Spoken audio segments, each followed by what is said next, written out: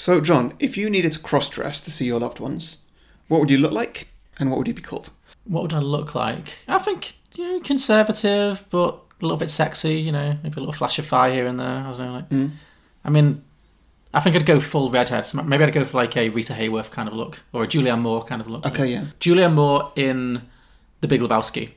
Yes. I'd go for that, sure. like that aggressive Edna Mode bob, and yeah, I'd speak in very clipped tones. Talk about doctors that are very thorough, and so I'd go for like a dominatrix, Mrs. Doubtfire. Okay, and your name? Oh, well, he came up with his name on the fly just by looking at a newspaper. I have a newspaper, but like things he could see. Peroni Nastro. Peroni Nastro. I'd have to put on a real Italian accent. What else can you see here? Dettol. No, Mrs. Danny Touch. Russell Hobbs. Yeah. Danny Minogue. Mrs. Danny Minogue. Well, that's taken, but sure. Yeah. I don't know, Mrs. MacBook Chubby Welsh. I don't know. Whoa. Oh, that's a bit mean. My MacBook's not chubby. It's really thin. Some films are fine just the way they are. Other films sometimes take it way too far. But really, how bad could it get? Let's go beyond the box set.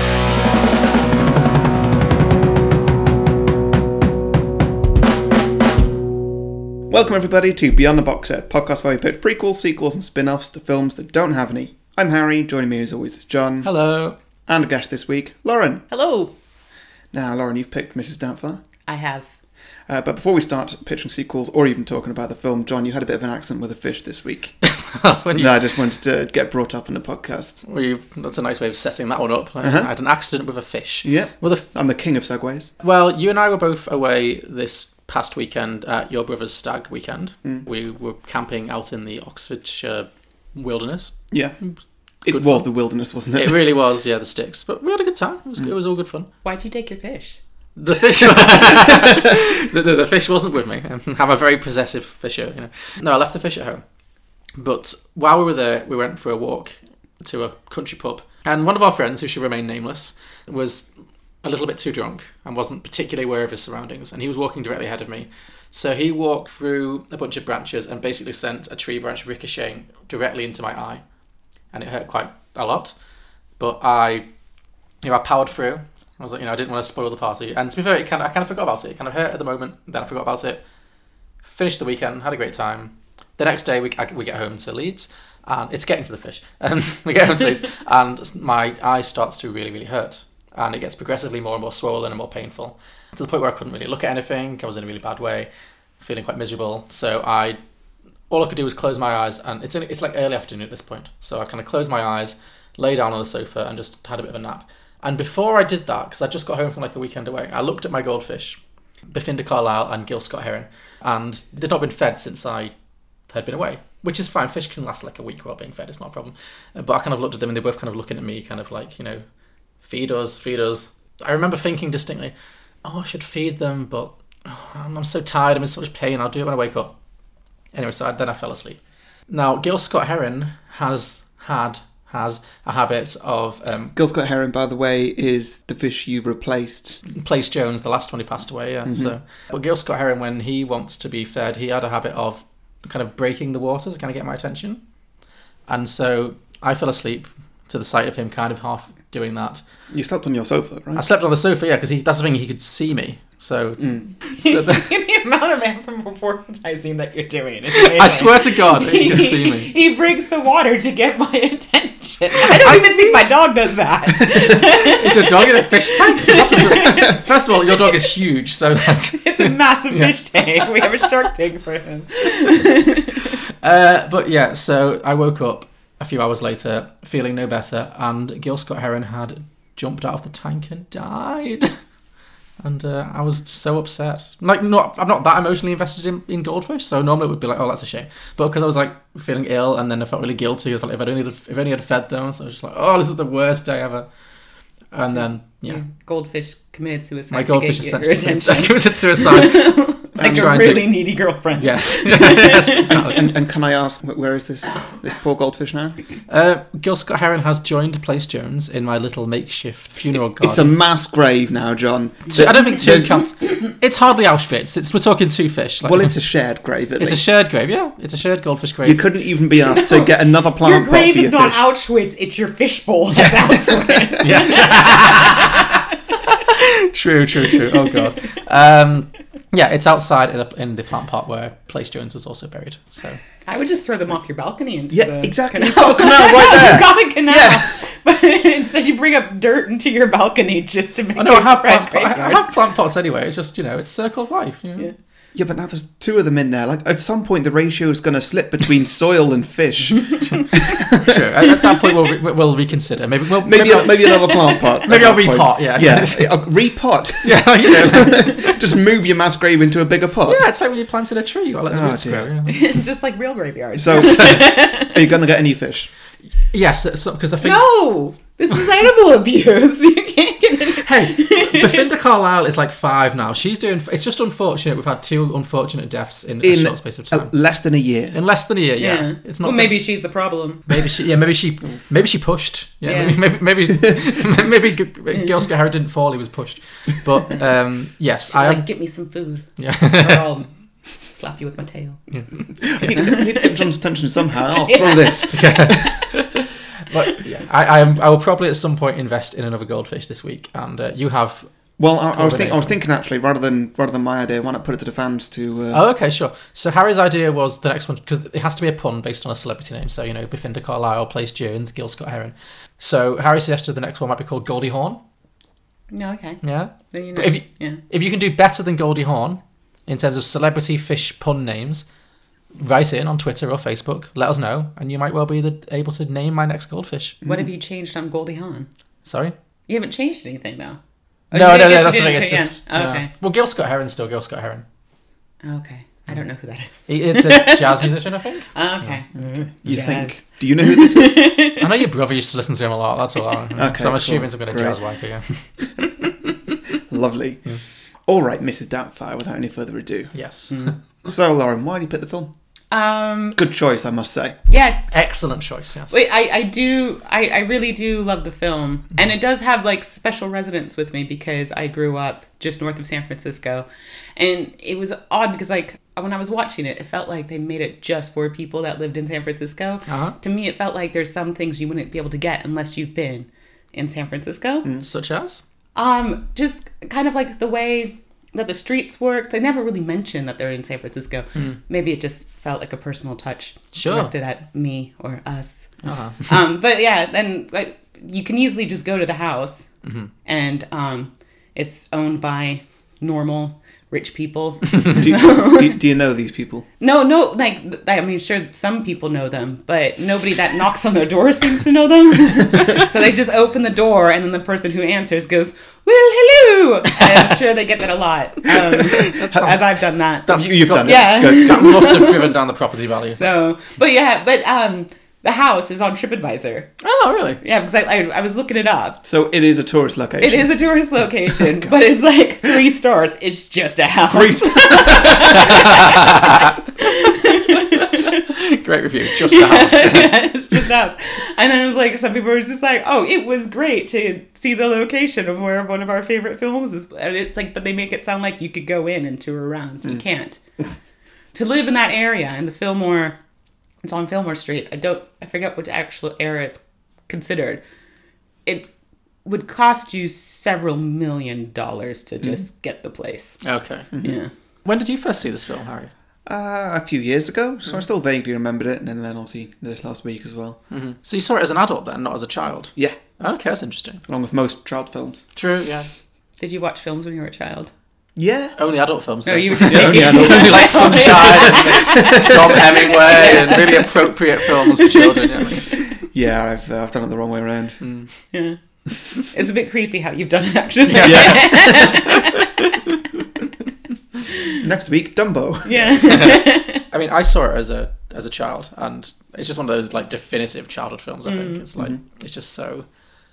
I don't know. I never thought of it as like being one of my favourite films, but watching it back this week, I was like, this might be definitely one of my nostalgic favourite childhood films. Yeah. It's just so likeable and fun, and because I feel like Robin Williams films kind of really walk the line between like the sentimentality and the entertainment value, and sometimes it really works. Like with this one, it really works. With Aladdin, obviously, it really, really works. Yeah. And then sometimes you get stuff like Toys and Jack that just don't work so much. Like they just fall, or Patch Adams that just really fall off the cliff into the too much of Robin Williams. I could never watch Patch Adams again, but I could watch Toys again. Because, I mean, it's just bizarre and it doesn't make any sense. But it's like bright colors that makes you happy, and then LL Cool J blends into the background. Sure. But sorry, we're talking about Mrs. Doubtfire. But yeah, no, it's because like a lot of people say about Robin Williams is that like despite him always being really funny and able to improvise, he brought this true sense of like melancholy to all of his roles. Oh yeah. And it's probably because of how his disposition was. And I think that played along really well with his role of this father who just wants to love and be loved by his kids and doesn't think about anything else. And when it dawns on him, oh, you actually have to work. It's a very interesting movie as a person who's starting to be a social worker right now as well. I definitely wanted to dig in a little bit about how it depicts like divorce and like, because I think it's very, it's not realistic obviously in terms of what he does, but like it gets quite real in certain places. Like it doesn't just have a happy tied up with a bow ending where they get back together and everything's happy ever after. It really is at its heart a film about a family negotiating the emotional pitfalls of a divorse. Well, it's like they like a lot of like people who are going through therapy and like they're like, your kids should watch Mrs. Doubtfire. Or like at least they did in the 90s. And people are just like, oh yeah, they showed me Mrs. Doubtfire, so I knew my parents were getting a divorce. That's how they told you. So this is going to be we got a movie now, for you. And by the way, no, Dad's not going to start dressing up like a woman. Try to do something fun, you have to do it 10 times bigger. I bring home a birthday cake and a few gifts. You bring home the goddamn San Diego Zoo and I have to clean up after. Oh, I'm sorry, but it's not toxic waste, it's a few party plates, Why am I the only one that feels there has to be rules? Oh. Why do you always make me out to be the heavy? Oh, I don't make you out to be anything. You do it yourself, quite naturally, You set Miranda. me up, Daniel, every time. Oh, I to be don't the set bad you. guy. Oh, lighten up, will you? Just realize you're spending too much time with those corporate clones you used to despise. I spend too much time with you, Daniel. It's over. It's over. I guess to kind of whiz through the plot, we open with him kind of playing the role he's born to play as a voiceover artist, which is kind of a thinly veiled excuse to open with Robin Williams doing again. He's literally singing opera and doing this whole thing. And then he gets fired from that job when he goes to meet his kids. No, he quits. He quits out of principle because he apparently hasn't read the script before attending that day, and he's like shocked that the smoking. He just thought like, you know what? I'm going to go in there and just change everything, even though they've already drawn it. But it's like because I was thinking that I should like have listened to the actual song that he was singing, because I'm pretty sure at like one point, I don't know if he was like going Figaro Jew, Figaro A. Really? And I was like, he's really emphasizing Jew a lot. And I was like, I don't know if that's how it sounds. I don't know what it means in, I guess, Italian, but I have to go back to that. I missed that point.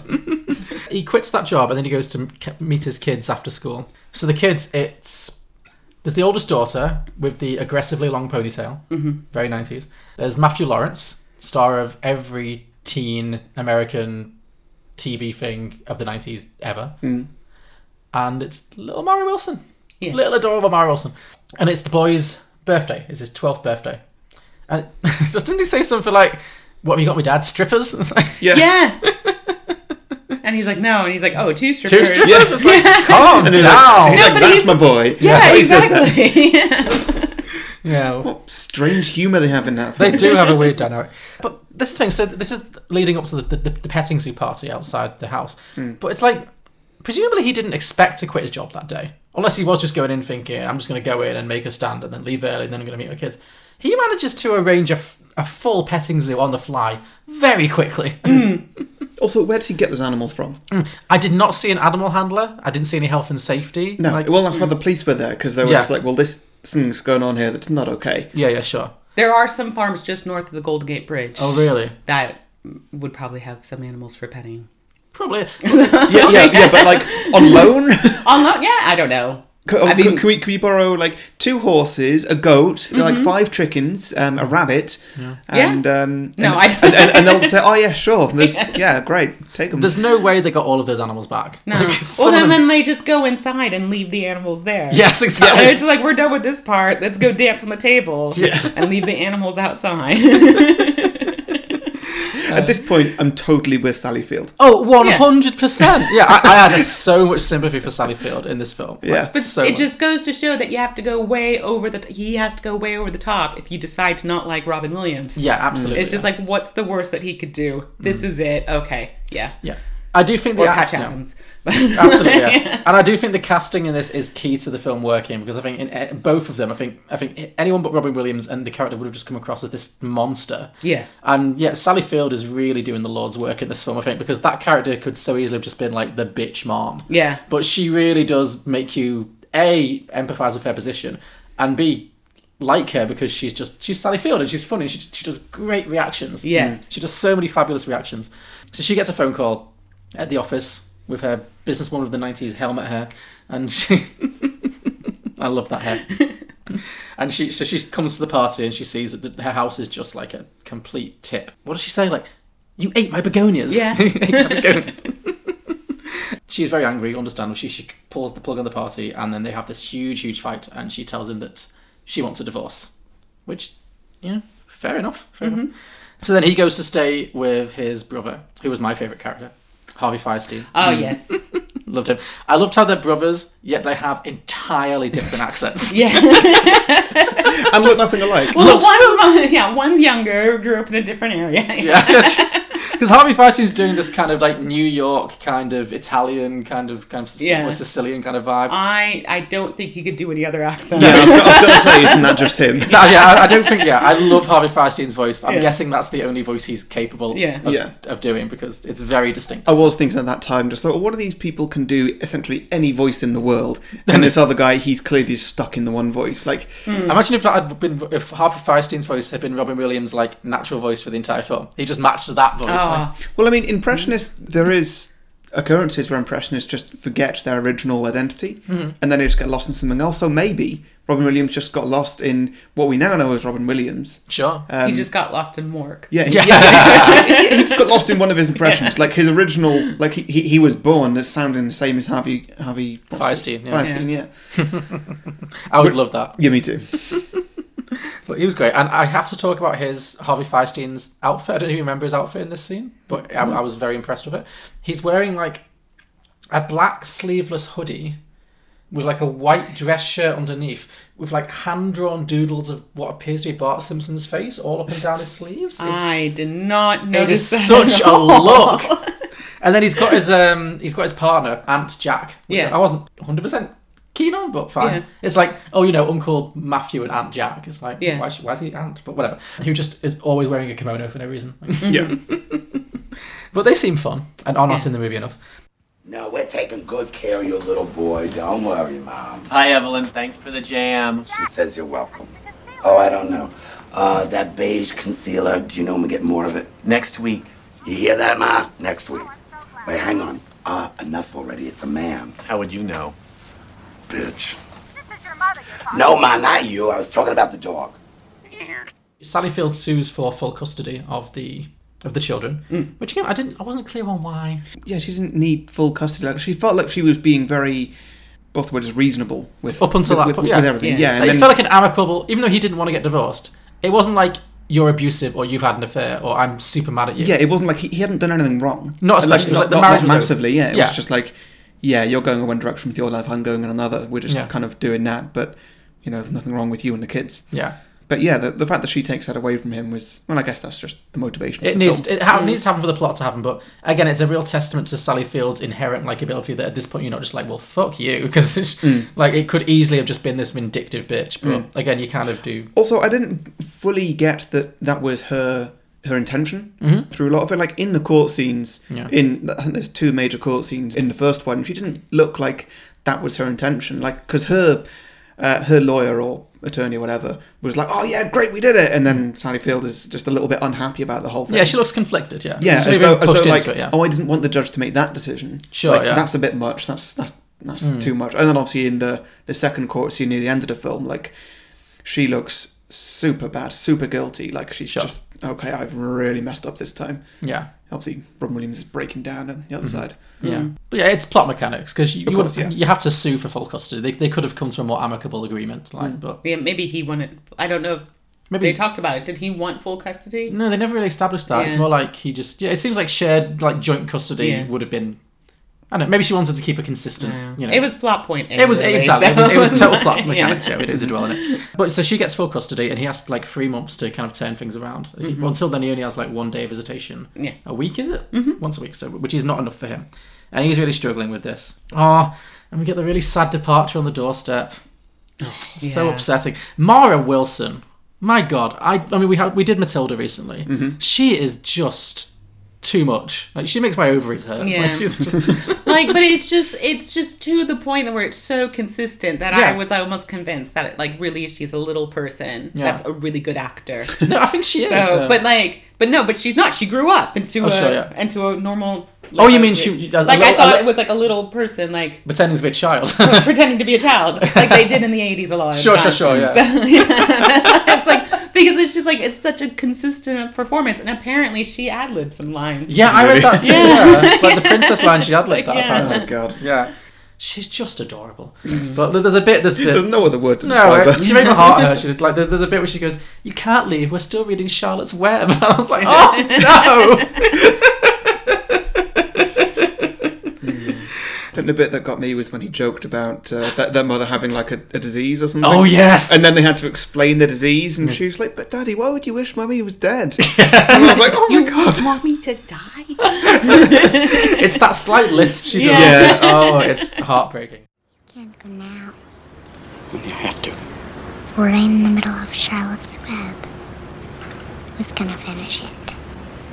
Well, Grandma will finish it for you. She's not as good. She always skips parts, and she never does the voices. She smells funny, too. That's the formaldehyde. That's why Granny's so well preserved. But yeah, then he has to meet his court liaison officer as the older lady. And this is the first of many occasions when the film just kind of stops so that Robin Williams can just go off on one and do all his voice things. There's a very long montage. I loved it. It was fun. But you know I love a montage. I know you do. Yeah.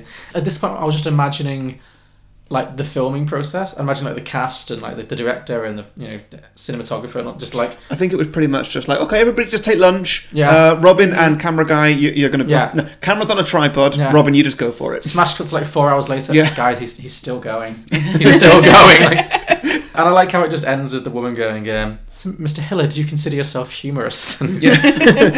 Well, I did. But meanwhile, Sally Field is moving on very quickly with Pierce Brosnan, a very young, very orange-looking Pierce Brosnan. Yeah, who I felt was poorly written in this film. I feel like he should have been much more of a villain.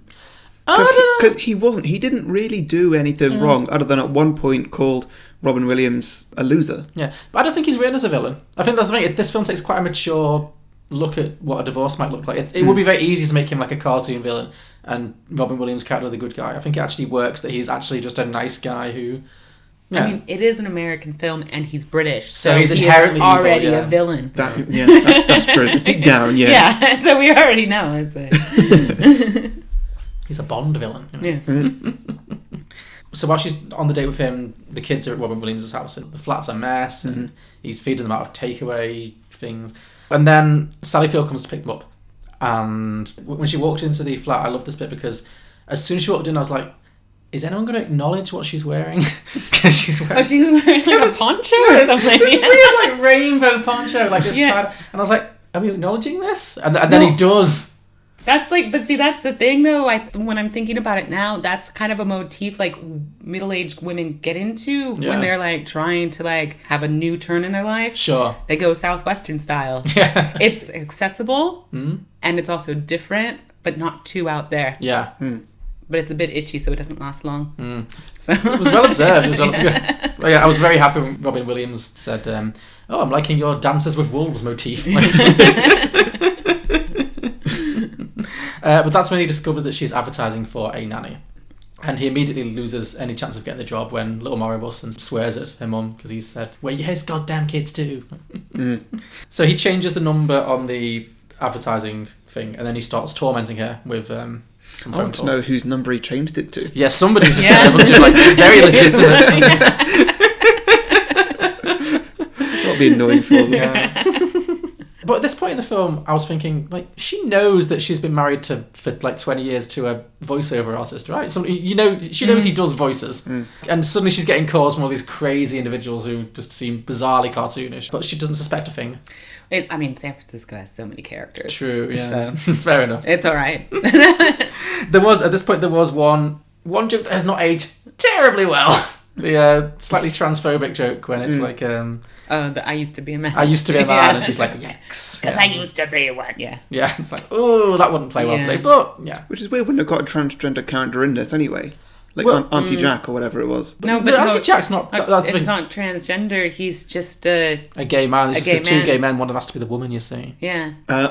Yeah. I mean, it's... That's less fun. Yeah. I mean, it was 1993. The fact that they had those characters in a family film was already going to be... And, like, it was probably really hard for parts of the country to digest. Oh, sure, yeah. So you have to make it accessible. It's not the best thing that holds up, but... No, but I think the film has its heart in the right place. Just certain jokes wouldn't really play well today, but I don't think any of them... None of them are like, oh, yikes, this is really bad. It's more just like, it means well. It's not punching downwards, so it's fine, but yeah. But yeah, he ends up with the... He lands on the Mrs. Doubtfire character, and then he goes to... We go back to Harvey Fierstein and Auntie Jack, or whatever she's called. Because...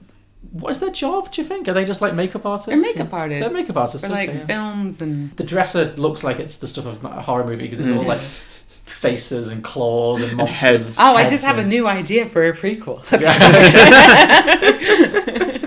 But this is one of my favourite scenes. And it is, again, it's just an excuse for Robin Williams to just stop the film and do all his celebrity impersonations. But with prosthetics. Yeah. Though. So it couldn't have all been ad-libbed at that point. Like, you need to say in advance, okay, I want to do Barbra Streisand. Yes. And then, like, 5 hours later... That's what I mean. How long were they doing this? A week or two later, okay, we got Barbra Streisand ready. Who's next? I need to order in some equipment, get some new wigs. They just have all this lying around. They're gay men. They just have Streisand wigs lying around. Yeah. Do you not? Where's yours? Yeah. But so in this scene is one of the things that don't hold up in general about Robin Williams is his eagerness to impersonate Hispanic and Black people. Okay, yeah, sure. So, but at the same time, you see in this scene that he would make an amazing drag queen. Oh, yes. Yeah. Which was your favourite celebrity impression he did? I did like the Streisand one. I liked the first one because it was like, on what planet was this look going to match the voice that you've already done for the character? Yeah. Clearly, you know. That was also, how does that look like the sort of person you're going to get to look after your kids? Yeah, absolutely. Yeah. Just like, surely you just go straight for the Mrs. Doubtfire look. Not by way of an Eastern European prostitute. Yeah. Well, I just love how they like go all the way out just to try things out. Let's put the nails on and paint them red as well. I mean, also, like, Harvey Fierstein's reaction to when Robin Williams is like, right, I need this. He's like, oh my god, finally, I get to do whatever I want to you. Yeah. And so that's when they're just like, okay, we're gonna do Streisand, we're gonna do whatever that is, we're gonna do everything I've wanted to do for my whole life. Oh yeah, he's in his element. He's absolutely in his element. I feel like he's been waiting like upwards of 30 years finally, to do this to his brother. Finally, my family's taking interest in what I do. Yeah, that's what he says. Oh honey, I'm so happy. It's not working. I need to go older. Older? You mean like Shelley Winters older or Shirley MacLaine older? What's the difference? Some Scotch tape and red hair dye. What about Joan Collins? Oh, I don't think I have the strength. All right. So then he goes to meet the family, and of course they don't clock a thing. And it's funny, like, she kind of, for me, seems like she's a bit of a judgmental old bitch, but they seem very charmed by it. Who, Mrs. Doubtfire? Mrs. Doubtfire, yeah, she's very judgmental. Oh yeah, absolutely. Yeah. But well, most of her judgmental qualities come out when she's talking about Pierce Brosnan. Well, yes, more so definitely. She gets very passive aggressive with him. Yeah. Other than that, it's just like compliments about the house. They're just like, oh, your husband must have been great when he was around and stuff like that. Which I did enjoy. Yes. But yeah, and but so also actually that's when he takes the opportunity to compliment her on all the things that I guess he never did when he was just Robin Williams. Just like, oh wow, all the labels in the kitchen, that's amazing, and stuff like that. Kind of like a second chance at being a husband. Oh no, I thought that was like he was pointing out the things that annoyed him when they were Oh, really? married. Oh, okay. Yeah, he was just like, "Oh, look at you with your little labels on everything. Isn't that sweet?" Okay, you put that in a whole new light for me. He really seems to vacillate between like wanting Sally Field back and like really resenting her. I think that's divorce. That's probably his divorce. And breaking up with people. Yeah, Yeah. to be fair, yeah. I want you back, but I hate you so much. Oh, let's see. Oh, what a perfectly appointed little cubby. Look at this. Everything has its place and name tag. How precise. It's lovely. My husband never appreciated it. Oh, poor dote. That's not the reason you divorced him, was it? And then we get the cake scene, which is just absurd. Just delightfully absurd. Oh, yes. When he goes back to the flat and he has to play his own sister and brother. Yes. And he really makes a rod for his own back by like constantly jumping between the two personalities. Which he does twice in the film. Yes. Yeah. And like, so twice in the film, he has like a very like a go-to sitcom premise. Yes. Where I have to be two people in the same place at the same time. Yeah. How will this turn out? Tune in next time to whatever sitcom is really typical these days. Yeah. So the Big Bang Theory. Yeah. Two broke Sheldon girls. has two dates. Yeah. They're both Robin Williams. Oh, I'd watch that. God, that'd be weird. But I mean, that's one of the scenes I remember the most from childhood, though. Just with her with the cake on her face and like the cake mix just dripping into the woman's tea, and she's just like hysterically ad-libbing through the whole experience. Just Yeah. like, And then she takes the thing off the tea and then wipes rubs it. her face. Yes. Yeah. And goes, "Oh, yes, that's nice." It would dry your skin. It really would. Dairy and sugar, not good on the skin. Yeah. Why does he have that cake in his fridge? Yeah, I was wondering that as well. Because there is a slice taken out of it, so he's not saving it for anybody. Like, it's for himself. But that's like a depression cake. It But is, you isn't it? usually just go get like one from the freezer at the grocery store. You don't go to the most expensive bakery, especially when you've just gotten a divorce and you're in like, actually that apartment would cost a lot of money in San Francisco. But like, yeah. Look, he's newly divorced. He's depressed. He's probably eating one of those cakes every night. He's just, But why did he taken one slice out of it? It's true, yeah. Doesn't make any sense. Or maybe it was there for pudding for the kids when they come round. Possibly, yeah. Oh, but they left early. They did. So they couldn't have the the cake. It all makes sense. And so he had one slice out of depression that night, and then he put it in the fridge for later. Nobody eats one slice of cake. Then that just like then that shows that he has great like self-control. Yeah. When it comes to cake. Wow. He should have just shown that. Just saying, "Hey, look, ignore the wig, but look, this cake, I've had one slice only." I had got it days ago. Yeah. So glad that mystery's solved. Thank you guys. So worth it. That's what we're here for. Yeah. What do you guys think of the cooking scenes? Oh, well, I mean, it's a highlight. The flaming bosoms. That was in the advertisements. Yeah. That was in, when it came out in the theaters. Yeah. It was like, look how funny this film's going to be. Boobs on fire. Sorry. So listeners at home, I just beat my chest. I thought it was super slapstick, and I wasn't fully there for it. Really? No. I enjoyed the absurd, like the cakes. I enjoyed the absurdity of it. It was just so absurd. It's like probably the best material in scenes like that, where you're just like, okay, yeah, would have been too high of a rating, like for a children's film. I'd imagine. Like I imagine there's some great takes in that one. But yeah, I think I've seen comedies where like all of the comedy is on that level. So I like the fact that this film keeps its slapstick kind of minimal. There's like one or two really good slapstick scenes, but then there's also lots of other jokes if you're not really here for a slapstick flaming boob moment. But yeah. I did not pay to see flaming boobs. No, I certainly did not. But in fact they did, because it was in the previews. Yeah, I was thinking that smell of like burnt rubber must have stunk. Yeah, like there was a lot of smoke in that room. That would have smoked out of the house. Yeah, and it would fire alarm. And it would have stuck in the kitchen for quite a while. Not so much as I'll just get a takeaway and it'll all be fine. Yeah, this takeaway smells like burnt rubber. Also, at one point, I hear him trying to scrape a pot that's had like food in it on a maximum heat, I guess, and I can hear him like scraping the bottom, and it's clearly very much burnt on. That's not coming off in half an hour. No. Like, what's going on there? Oh, you just ordered a takeaway, but where's all the dirty dishes come from? Like, it makes no sense. This film's falling apart the more we look at it. I know. We put it under the microscope and it's not holding up. This is what I do, Lauren. I find the smallest issues with a film, blow them out of proportion. I'd kind of think you do that with life. Yeah. No, you don't actually. No, that is true. That's a good summary.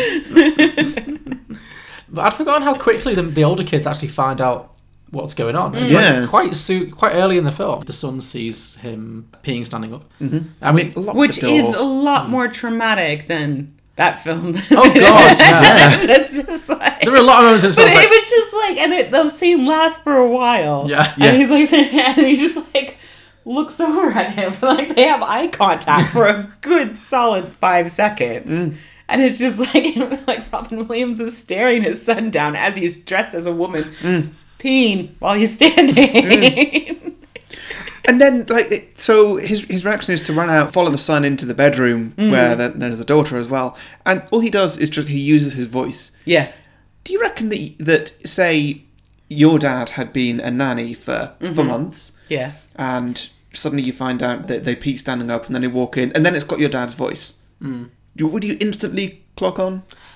I think those kids are going to be very fucked up. Do you think that you need a bit of explanation of I'm just trying to imagine my dad dressed as a nanny. Yeah, me too. It's hilarious. It's like, my dad was literally the only black person in the area we lived in. So it's be like, now there's 2.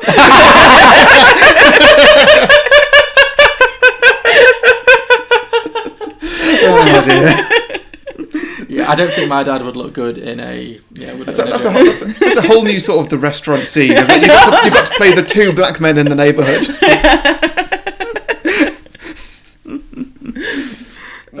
But yeah, I mean, but the kids get on board quite quickly. Meanwhile, I guess this is when Sally Field is kind of really getting into this relationship with Pierce Brosnan, and their relationship's developing. Sally Field's hair is getting bigger and bigger in every scene, so you can tell she's really turned on. That's how it works. Apparently. That's how women work. Yeah. Our hair gets bigger or frizzier. It did. Every scene just getting wider and wider and wider. Yeah. I really enjoyed the little scenes together though, Sally Field and Mrs. Doubtfire. There's a scene where obviously she's talking about when's too soon to have to start a new relationship after a divorce. No, that brings up another point. Sally Field really needs some girlfriends. Yeah, she has no friends in this film, does she? No friends. She has no other family. Call your sister. Yeah. Your mother. Call Harvey. Call Harvey Firestein. Yeah. Right? He's probably the better ear, but it's just you're telling me, there's so many TMI moments with the nanny. I mean, that is very true. Yeah. Also, I'm thinking, bad decision to say that, you can never get with anybody else, because that's not going to happen. That's just not going to happen. Say 3 months, because that's when the court order happens again. Oh, yeah. To say, about 3-6 months or whatever, and, then that's a good amount of time. As opposed to, 2 days, whatever it's been. She has moved on very quickly. Yeah. Yeah. I mean, but it's just that is kind of typical of the instigator of a breakup, to move on to somebody from the past quite quickly. Yeah. And rebound with them. Sure, absolutely. So do you think Pierce is just a rebound? He's not going to be the keeper? It looked like he was going to be a keeper. He wanted to be... Because he was really taken with the kids. Yeah. And she was quite taken with him as well, I think. I thought. But was that just the flush of being looked at by another man for the first time in a long time? Or? Yeah. Because I wonder how they broke up in the past. Yeah. Yeah, I wanted to see that. I always wished you well. It seemed like they had a torrid relationship back in the day. Yeah. Well, of course it's torrid. She's American, he's English. It's gonna be torrid. Yeah. As I hold this cold meat, I'm reminded of Winston. God rest his soul. When did he pass on? 8 years ago, dear. This November.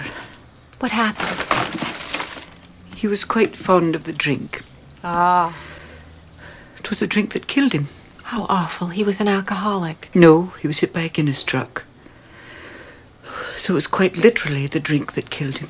Oh, how tragic. Oh, and then we have the pool party scene. Oh, it's just so much fun. When they'll go to the pool. Oh, yeah. This is one of my highlights. Yeah. Why so? Just because this was the peak of Mrs. Doubtfire's passive aggression towards Pierce Brosnan. Yeah, absolutely was. Yeah. Another scene that was in the the trailer. Which bit? When she throws the... Oh, the drive-by fruiting. Yeah, the drive-by fruiting. It was a drive-by. Like, but I think like they must have put in some of it, like, because that's one of the things they often do in trailers is they put in other lines that aren't in the movie. Yeah, sure. So I think they put in something else. Oh, really? But yeah, I remember that being in the trailer. Mm-hmm. Yeah. That's called liposuction. And that like a nice bit of expletive dialogue. It's just like, but you don't like kids, but I like those kids. Oh yeah, just like set it up. Yeah. This is your big scene, Pierce. And then we kind of get to the climax of the movie, which is the restaurant scene, which you discussed before, is the classic sitcom. Yeah. Oh no, I have to be two identities at once. Yeah. Because he's going to the family meal with Pierce Brosnan and the kids and Sally Field as Mrs. Doubtfire. Mm-hmm. And he's also meeting the head of the TV studio that he's now working at to pitch his new TV idea with his boss as Daniel, as the man. Mm-hmm. And of course, oh no, there's only one restaurant in all of San Francisco, so it's... Yeah, it's that one. Did you recognise that restaurant? Is it a well-known restaurant? I never know. So just generic interior. It was very rare because if you don't live in San Francisco, it's hard to. The only way you can get in is by a bridge, so it's really it just makes it more difficult. So it's very rare that we got out for restaurants meals there. But it might be. I mean, the restaurant is called Bridges. Yes, I think it is. Yeah. Because there's so many bridges in San Francisco, so why not name a restaurant after the fact? No, I've not heard of that restaurant. No, okay. It seemed nice. Yeah. I think that was a scene that was shot in Los Angeles to save money. Probably, yes. Set. Yeah. Why was it that he insisted on sitting in a different place, like in the smoking area and not in the smoking area? Because he wanted to be able to change identity without being... The family would recognise both. Oh, yeah. I also didn't want a family saying, like, oh, Dad, hello. Yeah, exactly. Yeah, so that's why. And then, just so there's more physical comedy of running around and... Yeah. Also, the smoking area was pretty much just next to the non-smoking area. Yeah. No barricade. Yeah, exactly. That smoke would have travelled. Yeah. Oh, that's how it was. It was, yeah. To be fair. As soon as they said that at the maitre d' kind of says smoking or non-smoking, I was like, oh man, remember when restaurants had smoking sections? Remember how gross that was? Like, That's where we sat because my grandma would smoke. So. Yeah. Yeah, there's videos of me as a smoking section of Bridges restaurant. Yes. Yeah. She'd only go to Bridges to have her cigarettes. There are loads of like childhood family videos of me and like with family occasions, like in restaurants or even in our living room, like where there'll be like a bunch of adults all just sat around just like chain smoking, and a little like 2-year-old John just like. And nobody's like concerned. It's just like it's just so over the time. And look at him now. Yeah, it didn't do me any harm at all. That's not where I was going. Is that why you're ginger? I could have had like a full head of hair. Could have had a wife. Kids. Your secondhand smoke turned me gay. That sounds like the title of an autobiography I'm going to write and market.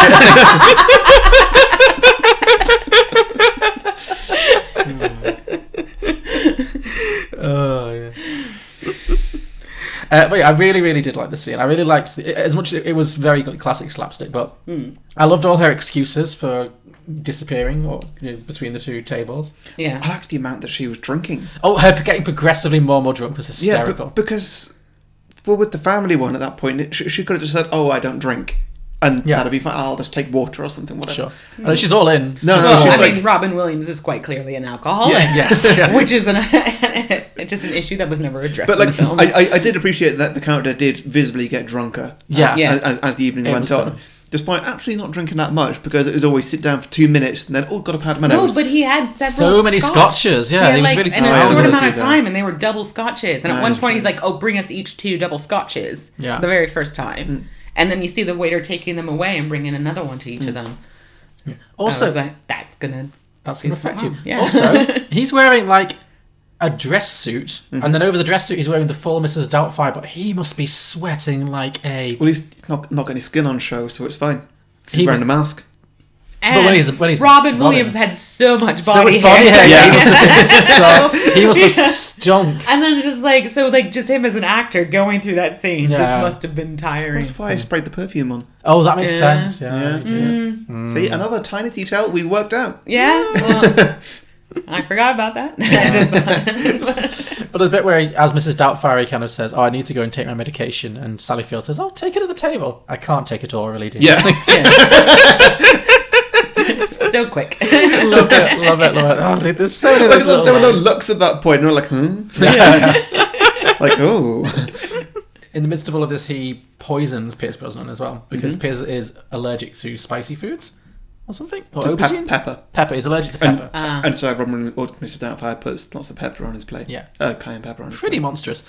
Yeah. I mean, well, at that point, they just think that he's going to have... His face is going to just get bigger or something. Sure. And, you know, like, it'll be awkward, but it'll be fine or whatever. I don't know. He doesn't expect him to actually choke and die. Sure. Does he die? No, he doesn't. No, he just choked. Potentially. Although to be Rewatching fair, it today, I didn't get to the end. It's very bleak. Yeah. He ends up in prison. It didn't look like the issue that he had was he's allergic to the ingredient. It was just he swallowed a large piece of food because you see it afterwards. Yeah. It's a very large piece of food. Well, I think the shock of like, oh my god, my throat's closing up, caused him to choke. Yeah. Okay, to choke, so essentially swallow it in his mouth and choke. And that was a callback to earlier, how she mentioned that in the interview that the she did Heimlich, I mean, also at that point, because she was saying that in like the first interview, at which point she'd only just worked out like a first name and stuff. I think, have you been on a first aid course? Like, what if one of the kids actually does that and then? Well, clearly he or she has, because like, the scene of him just flinging Pierce Brosnan around like a rag doll is so funny. Yeah, that was good. I absolutely loved it. But while this is happening, all of the Mrs. Doubtfire stuff falls off. Like the teeth come out and the wig, the mask comes peeling off. And I just think Mara Wilson must be shitting herself. Like, she must be terrified. Like this beloved old English nanny that she's been looking at, that she's been looking up to for the past few months, suddenly is like the face is literally peeling off, and it's her dad underneath. It's she is going to be in therapy for life. Yeah, because it's just like that scary movie they were watching at the beginning of the film. It was. Yeah, it all comes back. Yeah. Although she wasn't terrified by that, she was just like, "That's weird." Yeah. I feel like she's got some sociopathic tendencies. Yeah. Oh no, she's going to be a murderer. Certainly. Yeah. I have to say though, Sally Field's reaction when she figures out what's happening, I rewound it 4 or 5 times and just watched it over and over again. It was so funny. Yeah, I while thinking about this podcast, I did become increasingly more obsessed with Sally Field. She's amazing. I love her. And it's just like, and then like that's one of the things you think about casting, because if this movie is made today and they were recasting it, then like the character that plays Sally Field will be just old enough to believably have those kids, while still being paired with Robin Williams. Whereas Sally Field is like, it's like something like almost 10 years older than Robin Williams. Yeah. And it's just like, she's a believable, like good-looking and smart mother. She is to these kids, and she's able to be as funny. Like she's not. Sorry, I'm just rewatching it. It is. there are a lot of faces going. She goes so many different emotions. Exactly. She processes. Can we all watch it quickly, or is it going to mess up the recording? Yeah. She processes so much emotion in like 5 seconds. Like, happy birthday.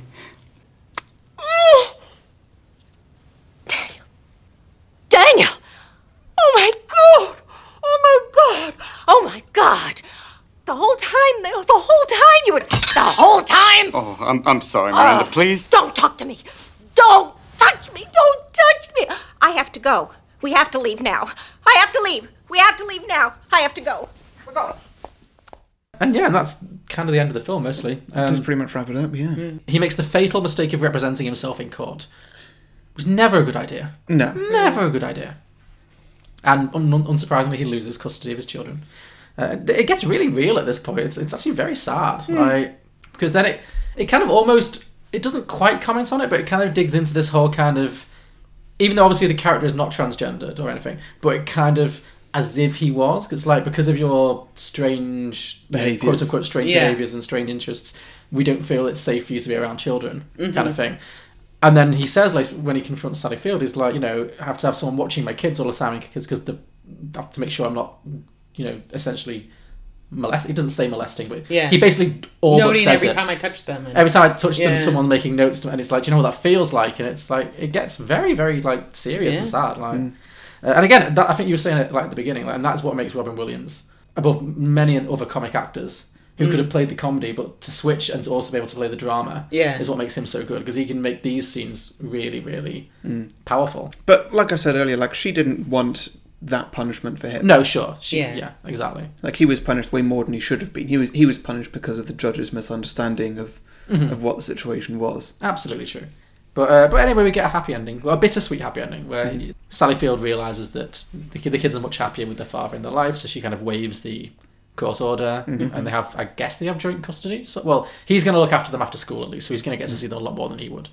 And yeah, but as I said earlier, I like the fact that it ends, but it doesn't end with like, oh, and then they decided to get back together and it was all happy families. It was like, no, they're staying separated. That marriage is absolutely over. Yeah. But the film was never about the marriage. No, absolutely, it was not. Like, it was never a will they, won't they between those two at all. But that would have been a very easy way for the film to just conclude. You know what I mean? It's like a lesser film would have just been like, oh, and happy ever after. But I mean, but like the first time you watch it, that's one of the things you're thinking. It's just like, okay, so how are they going to get back together? Sure, yeah, because that's what you expect. You're crying for that. With these films. Well, then also we get that great speech with the TV show when Mrs. Doubtfire is saying that, like, some parents will break up and then you won't have a mummy and daddy living in the same house together, but that's fine. And I imagine that's been a very important speech for a lot of people who've watched this film. Oh, 100%. Oh, yeah, no, I mean, because, let's see, I would have been 12 or 13 when this film came out, and I was one of the only people in my school that wasn't, like, everybody at school, their father was in their life, either divorced or actually still together, and it was really odd because I lived with both my mom and my grandma.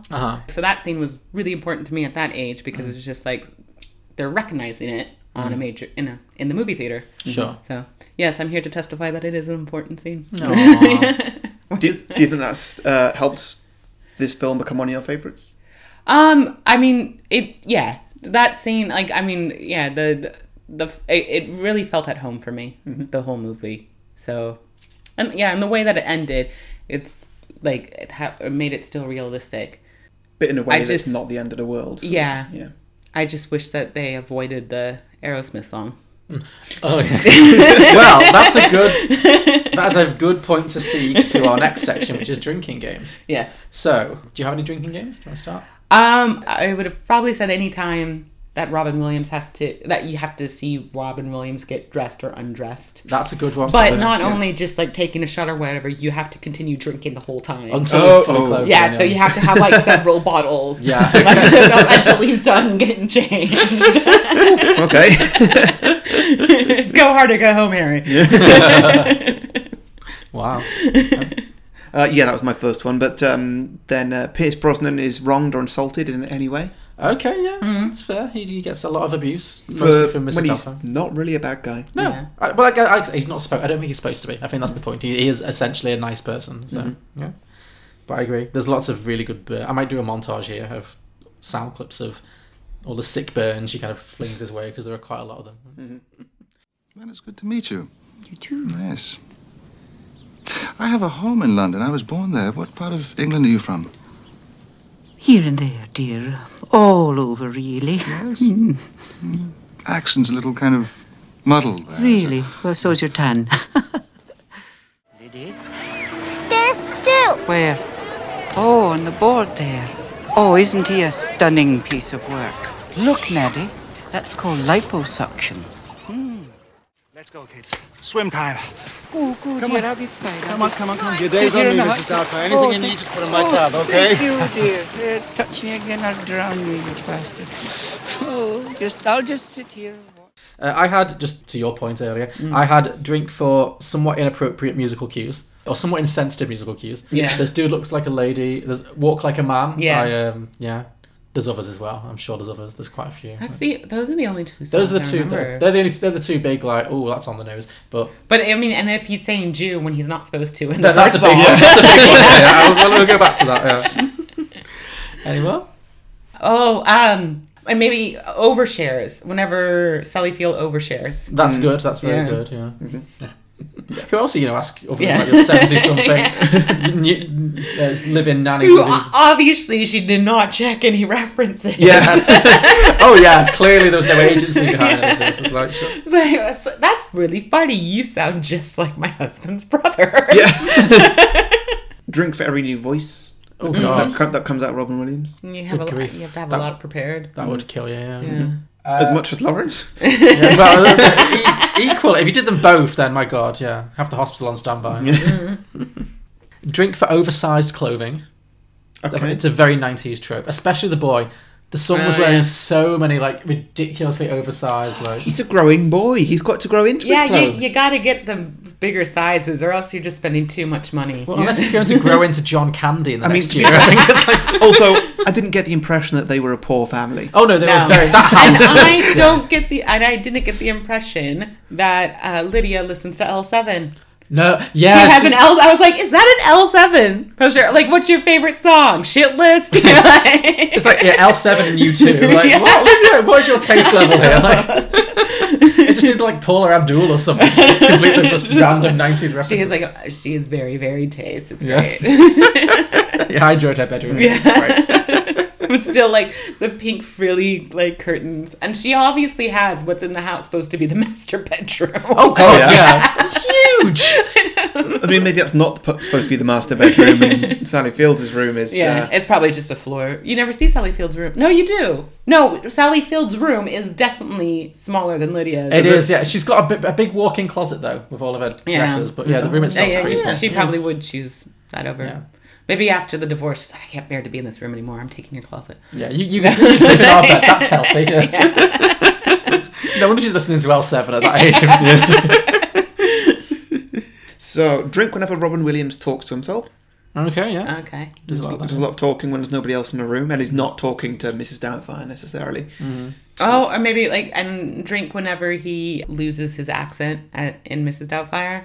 Oh yeah. So yeah. Oh he drops out of it a lot. Yeah, that's good. Yeah, I like burping at somebody or just when that person tries to steal their handbag. Yeah. And he's like, "Go away, you loser!" Whatever. Yeah. And then the guy who's like, "What are you looking at?" Yeah, at the bar. Yeah. When he ogles that woman and she's like, "No, thank you." Yeah. Oh, we didn't. What did you expect to happen there? I think there were times when he's forgotten that he's in drag. I think. But then also, I mean, he's drunk. He's had a few beers. Like. Okay. Yeah. Yeah. Sure. Yeah. But we didn't talk about the other little running joke about the bus driver who inexplicably has a huge crush on Mrs. Doubtfire and then sees the leg. He's like, I like a natural woman. Not a natural woman. Well, actually, that's my next drinking game is drink for body hair. Body hair, yeah. That's good. I mean, it's a Robin Williams film. And Pierce Brosnan. And Pierce Brosnan, yeah. Well, I have drink for Pierce Brosnan's man cleavage, so we can probably combine that. Yeah. He's wearing a lot of like deep V's, Pierce Brosnan. It's like you get a lot of this. Like, drink every time Mario Wilson makes you go, oh. Well, that's pretty much any time she talks. Yeah, she doesn't have that many lines. She doesn't, but every single one of them is a winner. It's just like they're all a one-liner. Yeah. Drink anytime Robin Williams tries to get down with the kids.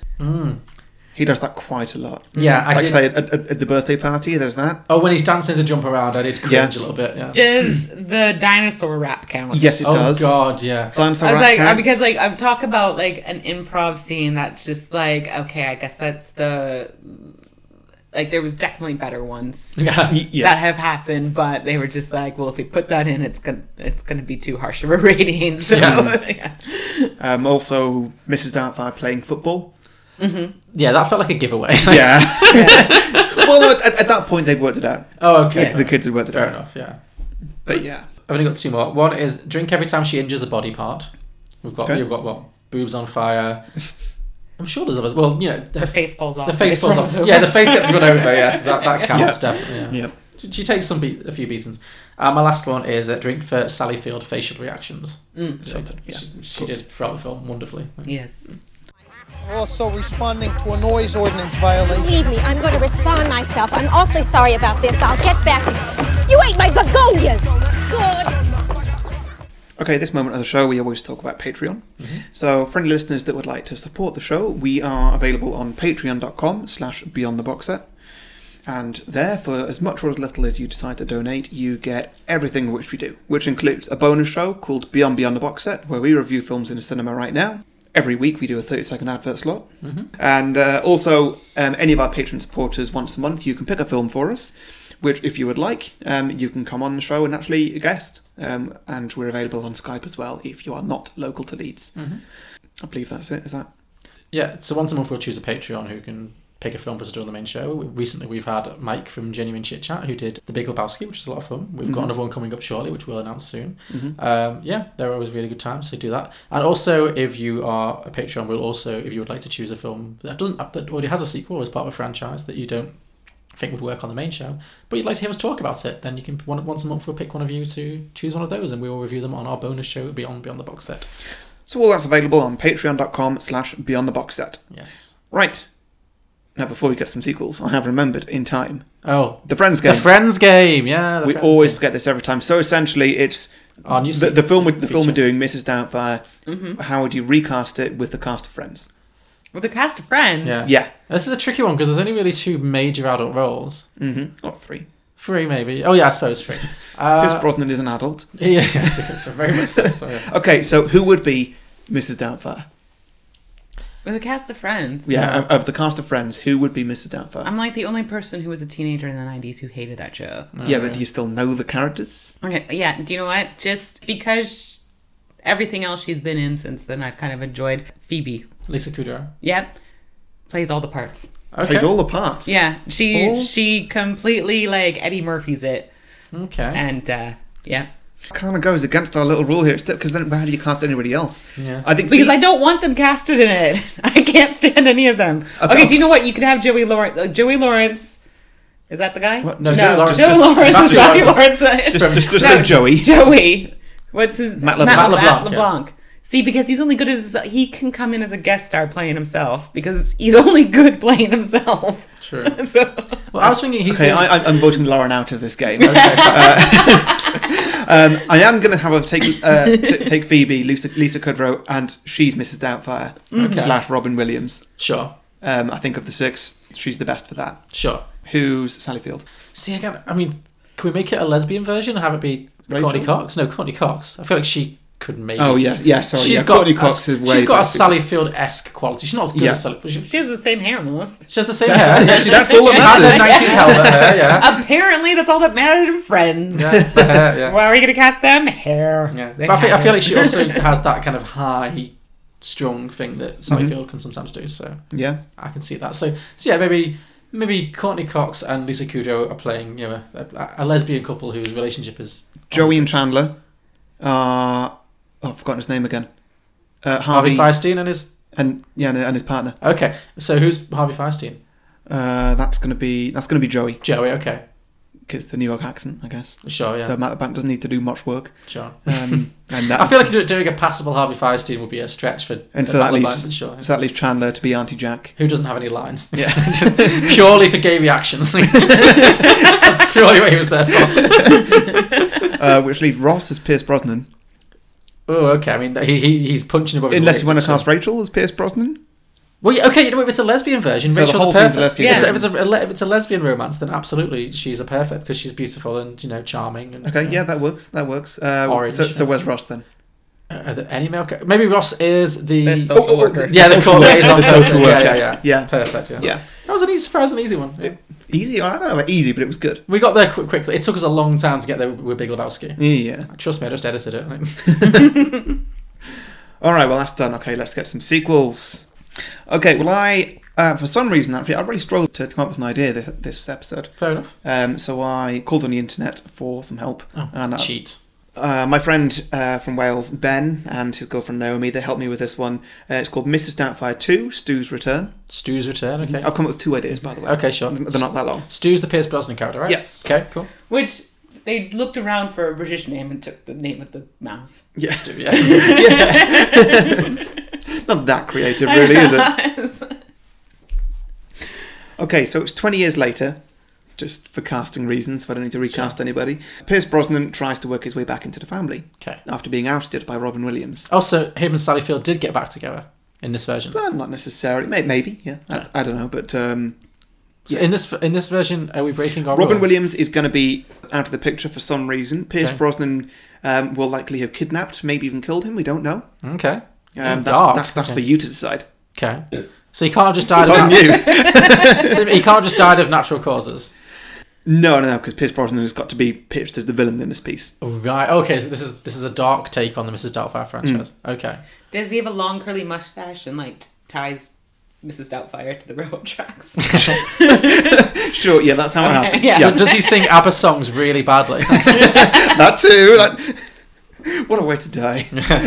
So Robin Williams is out of the picture. Pierce Brosnan swoops in, using prosthetics to look like Robin Williams. Oh, wow, okay. So it's Pierce Brosnan doing a Robin Williams impression. So your sequel to Mrs. Doubtfire's Face Off. Yeah, well said. So what, is he pretending... So Sally Field thinks that it's still Robin Williams, and the kids think it's still... Well, the kids are now like in their 30s, presumably, if it's 20 years later. Well... And they're all in rehab, so they don't know what's going on. They are messed up. For whatever reason, the family's still living together because they depend on each other so much because they're all so messed up, Sure. let's say. I don't know. Okay. And they're in San Francisco and can't afford to move out. Yeah. But ultimately, they work it out very quickly. Sure, okay, that Pierce Brosnan is still Pierce Brosnan. Well, that's a relief. This whole time, Pierce Brosnan is still Pierce Brosnan. They don't know what's happened to Robin Williams, and I've not really written why the fact that they don't care. But they decide to punish Pierce Brosnan just by forcing him into more and more ridiculous situations. So they're pretending they don't know. Is it Yes, like Friends where they don't know that we know they know we know? Is it that kind of thing? Yeah, so they think they're pretending that they think it's Robin Williams. Okay. So they're like, oh, Dad, you're here, whatever. Is Sally Field in on this? Yeah. Okay, fine. Yeah, they're all in on it. Okay. Even Mara Wilson. Great.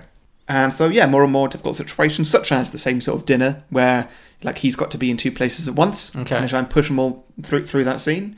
They ask him to do lots of impressions, which obviously Robin Williams' character is very good at. Yeah, I don't think Pierce Brosnan would be as good at that. Exactly. So you get Pierce Brosnan trying to do Robin Williams trying to do They could be anything checking else. like variety paper and going like, Dad, you should do this audition.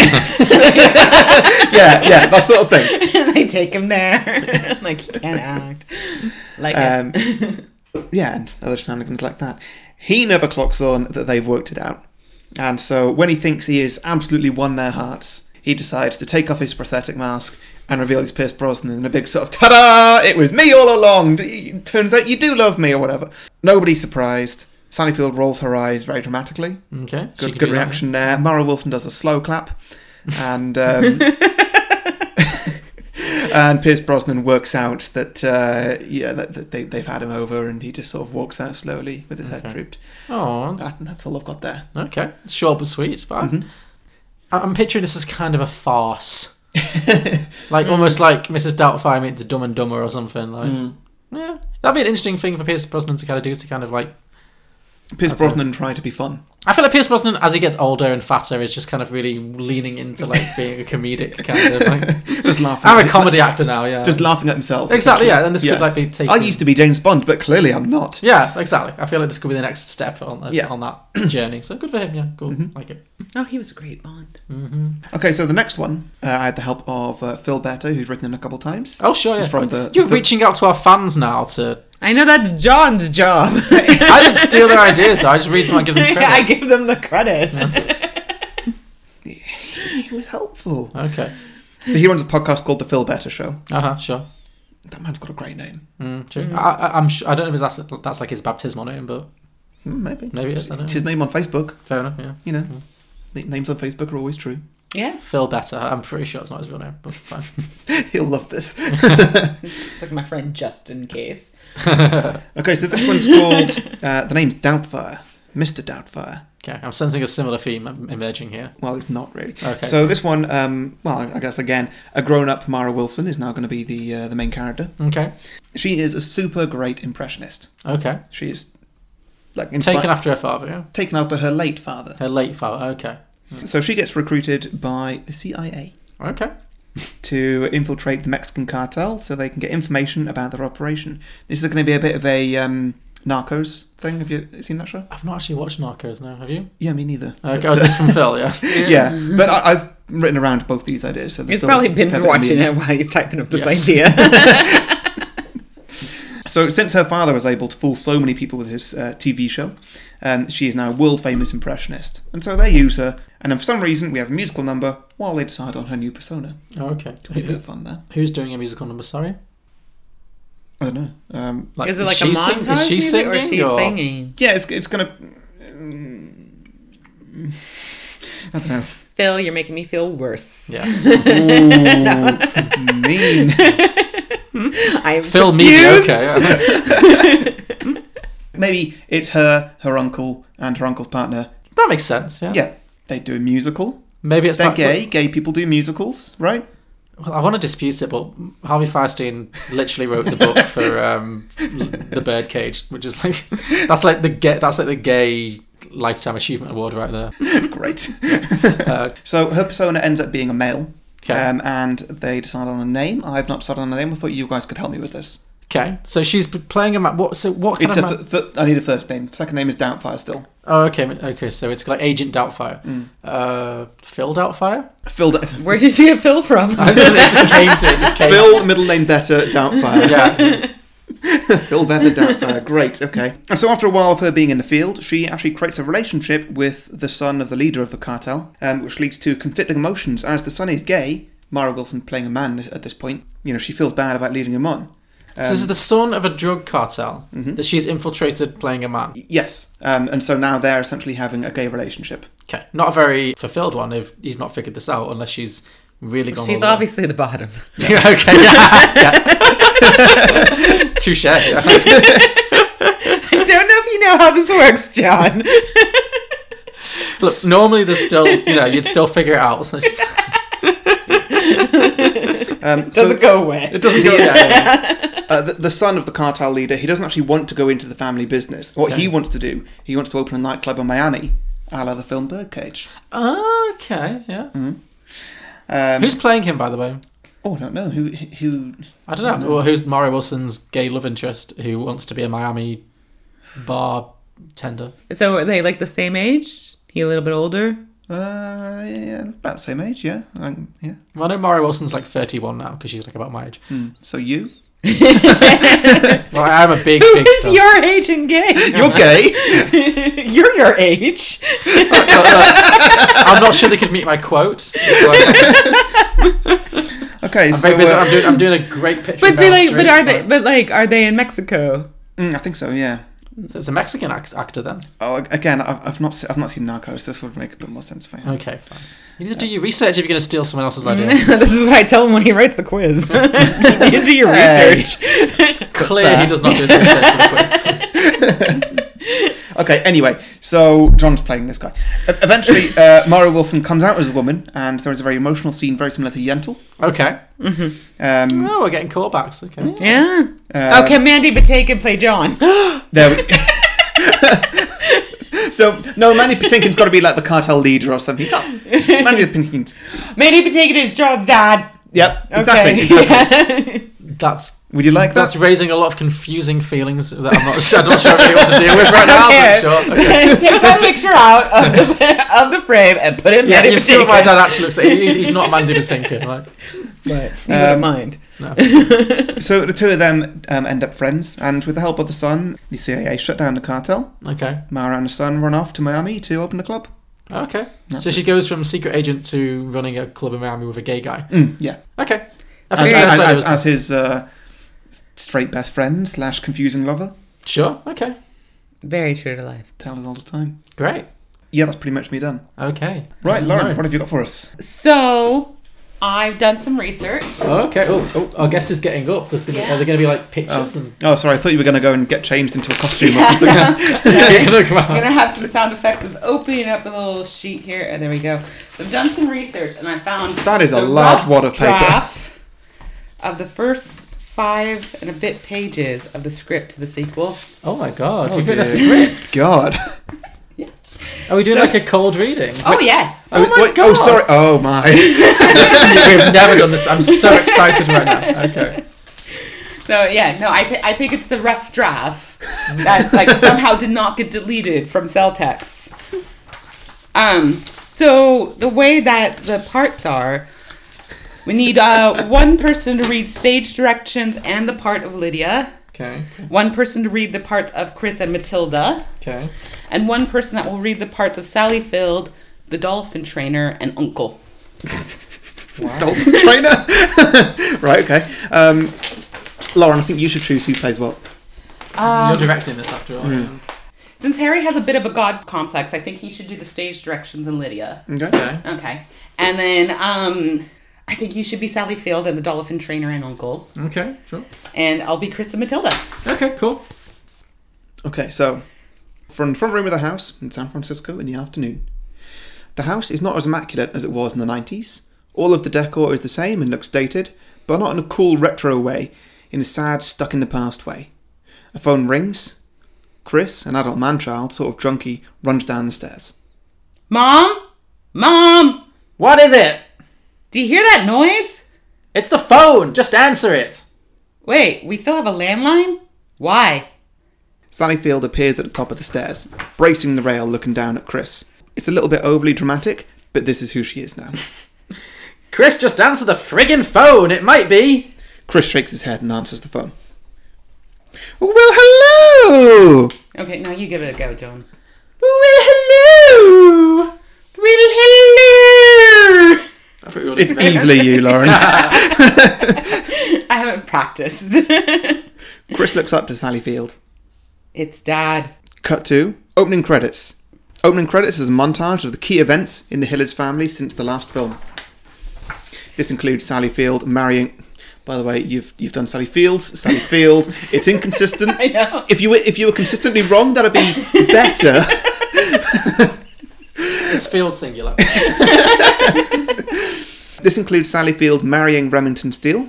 Who's Remington Steele? Oh, that's Pierce Brosnan. Pierce Brosnan. He was in a show called Remington Steele. Before James Bond, he was in a show called Remington Steele. I forgot his name. No, wait, I found this. This person who must have typed this must have been dyslexic as well. Lydia graduating school. Chris dropping out of school. Matilda is not her name. Going through speech therapy. Chris shooting up. Sally Fields and Remington getting a divorce. Matilda graduating improv school. Oh, you've done the same as me. But see, that's one of the things that I was thinking, like, how would you, like, in a montage of, like, scenes, like, because I'm kind of picturing this as being kind of like the opening credits to, what's that film with Leonardo DiCaprio and Tom Hanks? Catch Me If You Can. Catch Me If You Can, where it's, like, kind of stick figures and stuff like that. Oh, like, yeah. how do you, like, iconize graduating from improv school? From improv school? Yeah. Oh, God. Well, they need to be like on stage, but I'm thinking they need to throw the hats in the air somehow. Yeah. Like, yeah. But the hats need to be invisible. Yes. Yeah. And they need to catch them. Yeah. And then maybe they get into a lying, sitting, standing game. Maybe the hats will have yes and written on them. Yeah. Yeah, there we go. Perfect. So Lydia... Matilda graduating improv school, Lydia getting married to a dolphin trainer, or maybe she is a dolphin trainer. Whatever. People like dolphins. I bet by the time this comes out, dolphins will be all the rage, like unicorns. Fade 2 into the living room later that evening. Chris, Sally Field, Lydia, and dolphin trainer are sitting in the living room. There is a drinks cart somewhere. You're Lydia. Am I Lydia? Yeah. Wait, I need to... Can you just tell us why we are here already? We are supposed to be at home watching Game of Thrones. That show ended ages ago. Hey, in case you didn't know, buddy, being a dolphin trainer is really hectic, especially when we both might be dolphin trainers. Yeah, we took this time off so we could binge watch it together. Mom! Sally Field is pouring herself another drink. Yeah, we didn't see her at the start, but we know it's not her first of the evening. What? Should you be doing that in front of Chris? I'm not the one in rehab. Lydia Southern. Sorry, my accent work is not consistent. Sorry, Sally Field, can you do your last line? Okay, yeah, I'll go. I'm not the one in rehab. And besides, my issues were with crack and heroin. I could have a drink. Get your own. Usually when I'm here, it's for intervention. I'd rather not... Sally Field? We are not dolphins, so stop telling us what to do. You're both Southern. There's more than one American accent. I'm now, Sally's now channeling her Mama Gulp days. Lydia is having a silent revelation. We don't tell them what to do. Right, you just keep them in prison where they turn tricks for old fish. Oh my God. What's somewhere else there? Are we doing an intervention for Matilda? Matilda enters the room unnoticed. I need an intervention? That's not very nice. There's no intervention. Yet? Scoff. You don't say scoff. It's a direction. Very good. Shut up. It's about Dad. Oh, he's been arrested in some other country. We have to help him. How? Are you going to yes and him out? They said that she has to be bailed out by a man who has a ticket out of the country for her. Her? She? Was he doing a Mrs. Doubtfire in... I don't know. He only had a few minutes to talk, but someone has to go. Well, what about you? You know I'm on the no-fly list. What is this? All of you couldn't get into the same room for my birthday or Mother's Day, but you come together for your dad. Sally Field takes a sip. None of you like me. Nobody really likes me. Mom! Nope, I know. He's the fun one. No, Mom, you can go and get Dad. A man has to get him. Yeah, well, we just have to visit Uncle. Sally Field cuts her off with a stern look. It will be great. I can go with you. It will be just like the mommy and daughter trips we used to take. What mummy and daughter trips? Oh no, hold on a minute. If you think I'm going to stick my neck out for...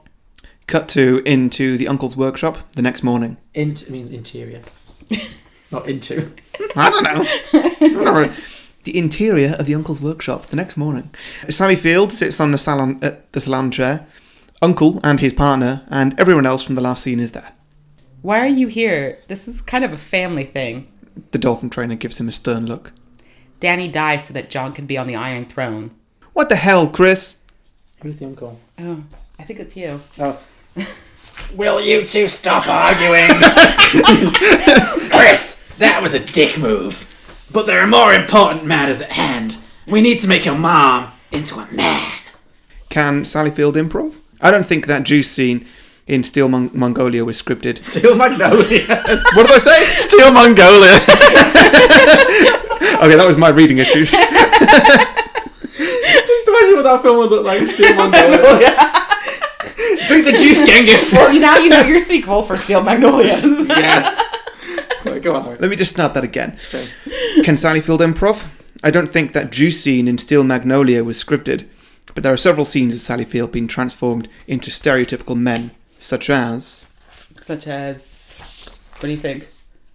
So do I need to like improv as Sally Field? No, like it's just like because like so what he had 3 scenes as different women before. Oh, I see. Yeah. Oh, okay, so what we're doing is when Robin Williams was doing his Barbra Streisand and his Gloria Swanson and his okay. So yeah, I think Sally Field would like that. She's very method. So who could Sally Field play? I think she should be like Larry King. Oh, that's a good one. Larry King. Yeah. I like that one. I think she should do a Sean Connery.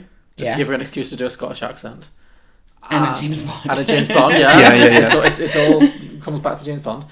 And maybe Michael Caine. Yeah. Yeah.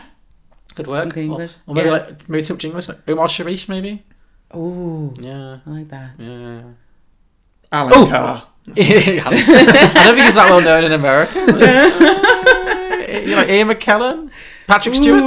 Patrick Stewart. Yeah. Patrick Stewart should be good. She has to wear a bald cap. Yes. Yeah. Woody Allen. Yes. Yes, that's good. Yeah. Has she ever been in a Woody Allen film? I don't think she has she? No. Well, not Dodged a bad thing Woody Allen's No, done. dodged a bullet, yeah. Okay, yeah. Yeah. I like you have that. any ideas? Sally Field is man? No. Yeah. So essentially this is all... Tom Hanks. Yeah. Oh, that could work, yeah. She's played both his mother and his lover. There we go. She knows him well. Not in the same movie, sadly.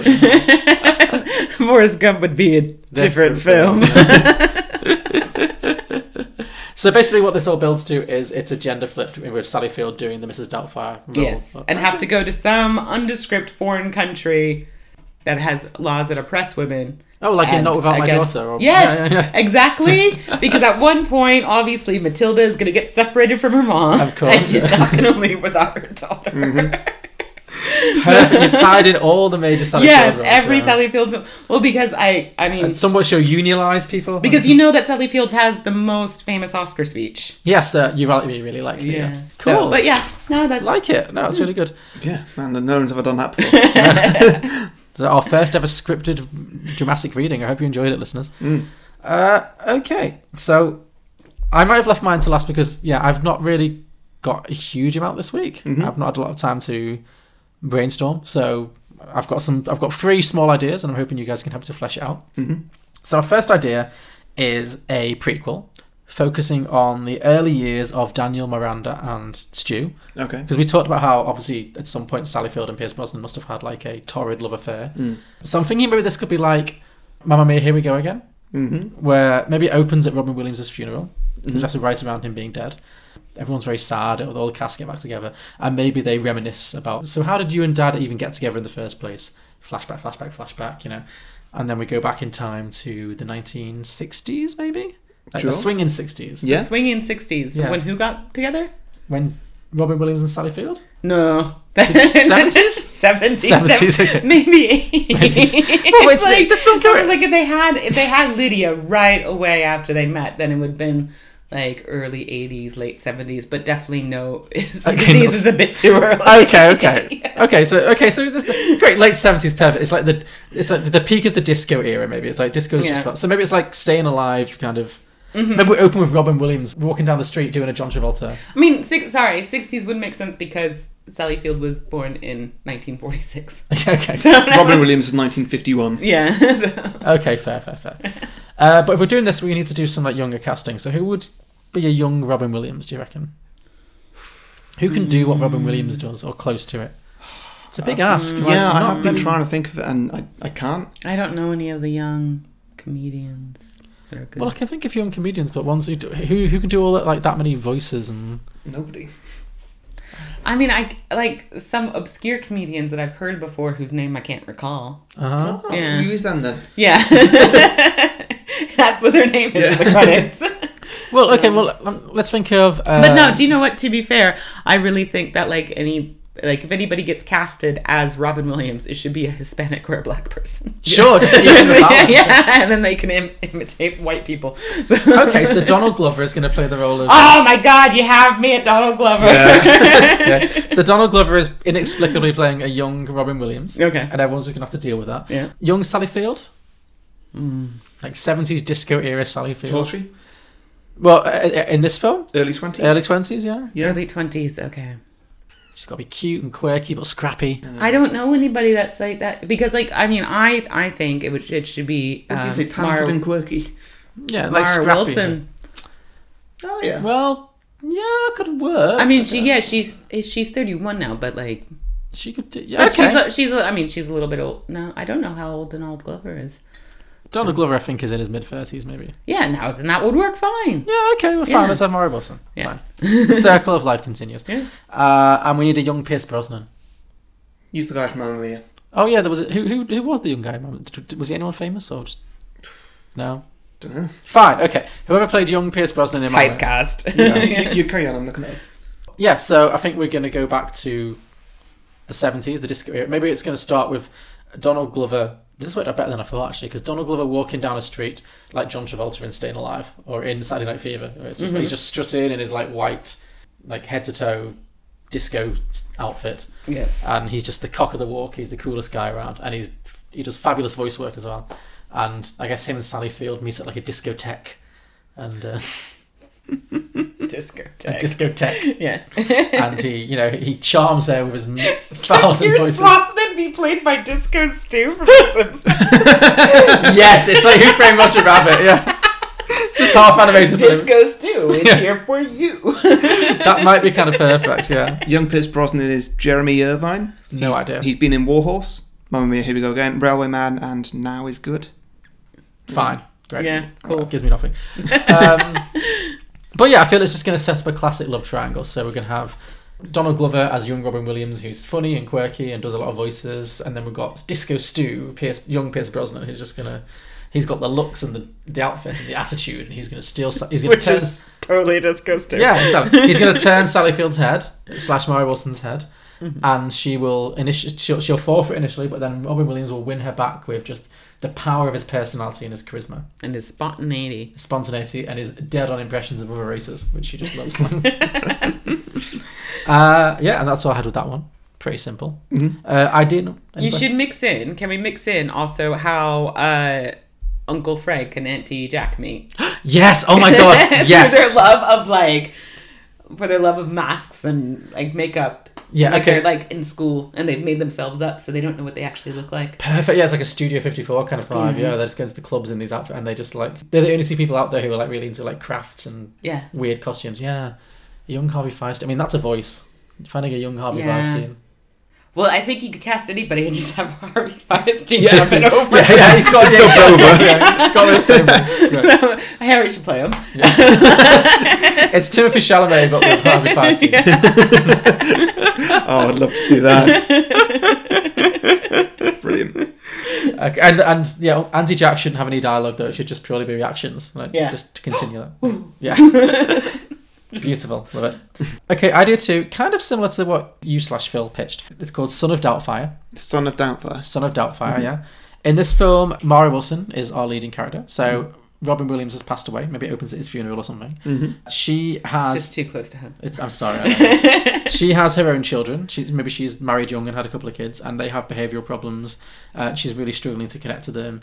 She sends them to a private school because she's doing very well in life and she doesn't have time to raise them herself. But then she feels pangs of guilt about this. So then she actually ends up quitting her job, having a bit of a breakdown, and applying as the gamekeeper at this posh private school where her kids are being raised. But it's a male gamekeeper, a Scottish gamekeeper in the Willie from The Simpsons kind of vein. So then she could get a discount for sending her kids there yes. because she works there. So I'm thinking Scottish accent like Mrs. Doubtfire. So she basically does the same thing. So she becomes like, she starts working at the high school that her kids are being raised at in Mandrag as a gruff Scottish gamekeeper with a heart of gold. So both of your ideas have Simpsons characters in them. Basically, yes.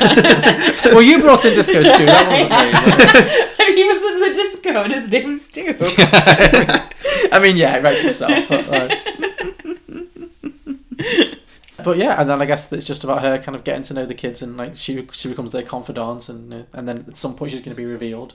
And yeah, like is it by accident or totally, does she do it on purpose? Maybe maybe they're playing some pranks one night because she's the gamekeeper. She's responsible for the yard. Yeah. Maybe the kids are like doing some kind of prank. And maybe they disturb like a beehive and it falls down. It's all a bit My Girl, and then she runs in and as groundskeeper Willie or groundskeeper Doubtfire, as groundskeeper Mara. Maybe she runs in with her pitchfork and like saves the day and like beats the beehive and stuff and gets that out of the way. But in the process, like she's attacked by all the bees and her face swells up and all the prosthetics fall off and it's like, oh my god, it's Mom. Yeah. Yeah. Okay, I like it. It's literally all I've got. Bees. Brought down by bees. Yeah. And my final idea, which is literally just a tagline, so I don't know if you can help with this, is Mrs. Doubtfire meets Mary Poppins meets Nanny McPhee. Oh, I don't know Nanny McPhee, but I was seeing a lot of Mary Poppins in this. Yeah.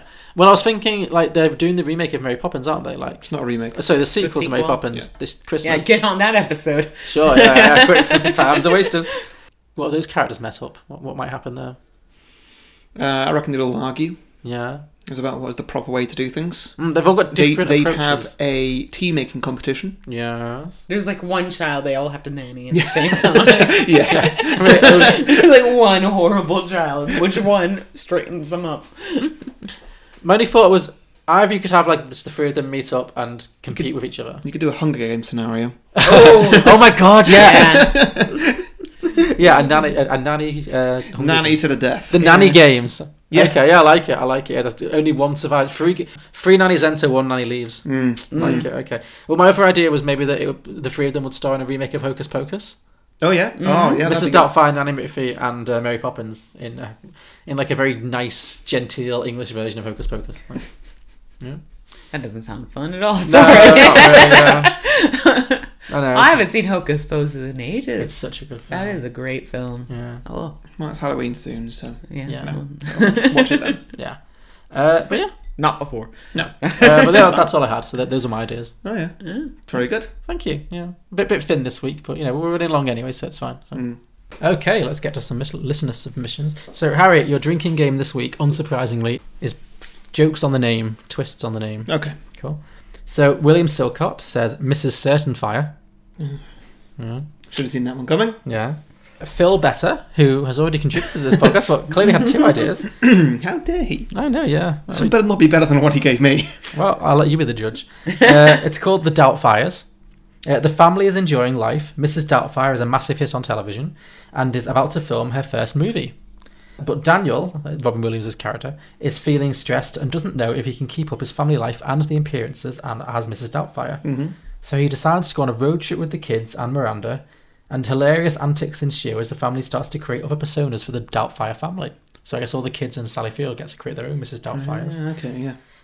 All of which concludes with the kids being incorporated into the TV show so that Daniel can see them even more. Mm-hmm. I don't know how this is going to deal with the fact that this film came out 20 years ago and all these kids are now pushing 40, but... Well, I mean, Mara Wilson doesn't want to be in the sequel anyway. No, so, true, yeah, she doesn't act in it, she just writes these days, but fine. I think that idea is better than the one he gave me, so thanks, Phil, that's great. Well, I mean, to be fair, everybody does try to sabotage you. Yeah. It's a running theme on this show. Yeah. That's done the show, John. Yeah. I work with Lauren. I know, yes. But nobody does it better than you, Harry. There's no sabotage like self-sabotage. Yeah. Scott Hillman says, everyone's a little bit older and the kids have to come to terms with the fact that Daniel / Mrs. Doubtfire actually decides she's happier this way. And the entire film is a stealth prequel to the movie The Birdcage. So it's Robin Williams kind of coming out of the closet and...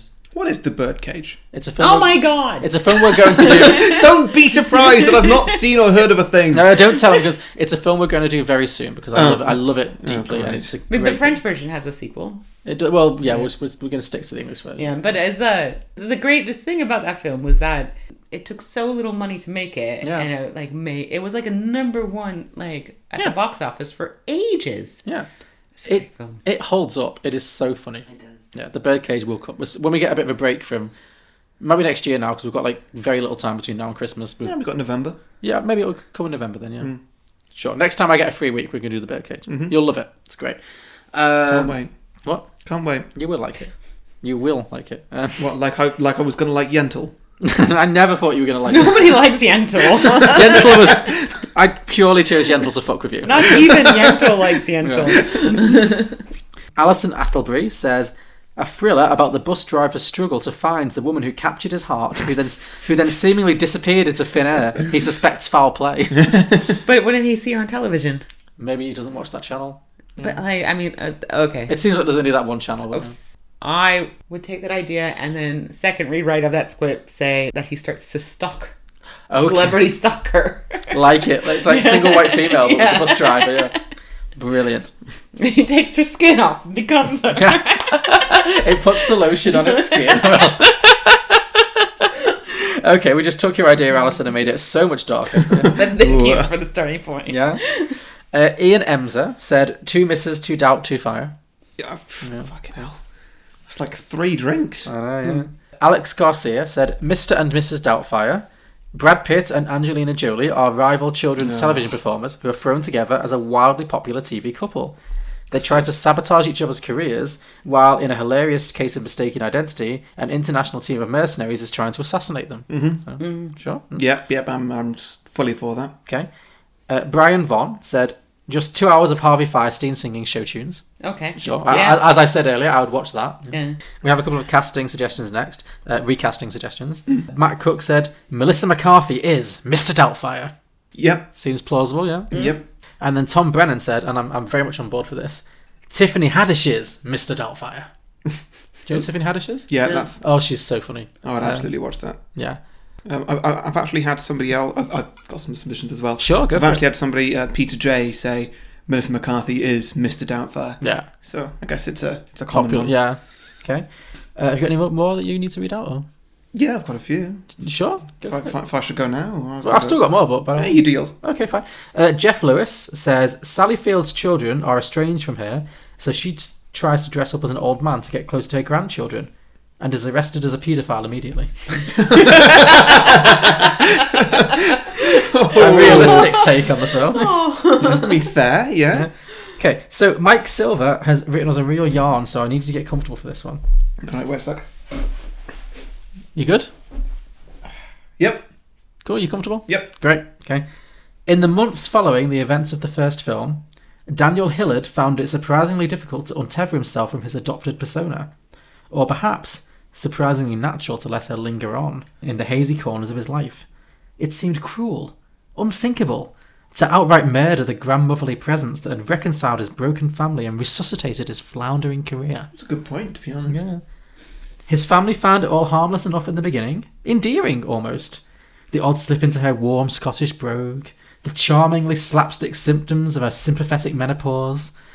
The children were content to play with their father come elderly caretaker at what they assumed was some manner of extended game, and Miranda was happy that they were happy. For a time, all was well. But she pushed out the corners before long. After a year, the occasional hint of accent gave way to a compulsive barrage of Scottish-sounding gibberish. After 18 months, the hot flashes developed into a severe case of type 2 diabetes and osteoporosis, no less debilitating for being imagined. Where the children had once played in the happy fiction of Mrs. Doubtfire's loving glow, they now watched in horror as their wheelchair-bound father screamed lilting nonsense at hospital nurses administering elective dialysis. Within 2 years, Daniel Hillard was involuntarily committed to an inpatient mental health treatment facility, diagnosed with acute dissociative identity disorder and attendant Munchausen syndrome by proxy. Early in his confinement, Daniel's occasional feints at lucidity would raise his family's spirits, and the doctors grew hopeful that he might fully recover in time. But then the moments of clarity grew fewer and farther between, until finally it was clear that Daniel would never be Daniel again. He would always be her. The children stopped visiting. Mrs. Doubtfire arrived those many years ago in the clothing of a saviour. Now she haunts the Hillards' lives, a malevolent spectre ever tightening her icy grasp on their father.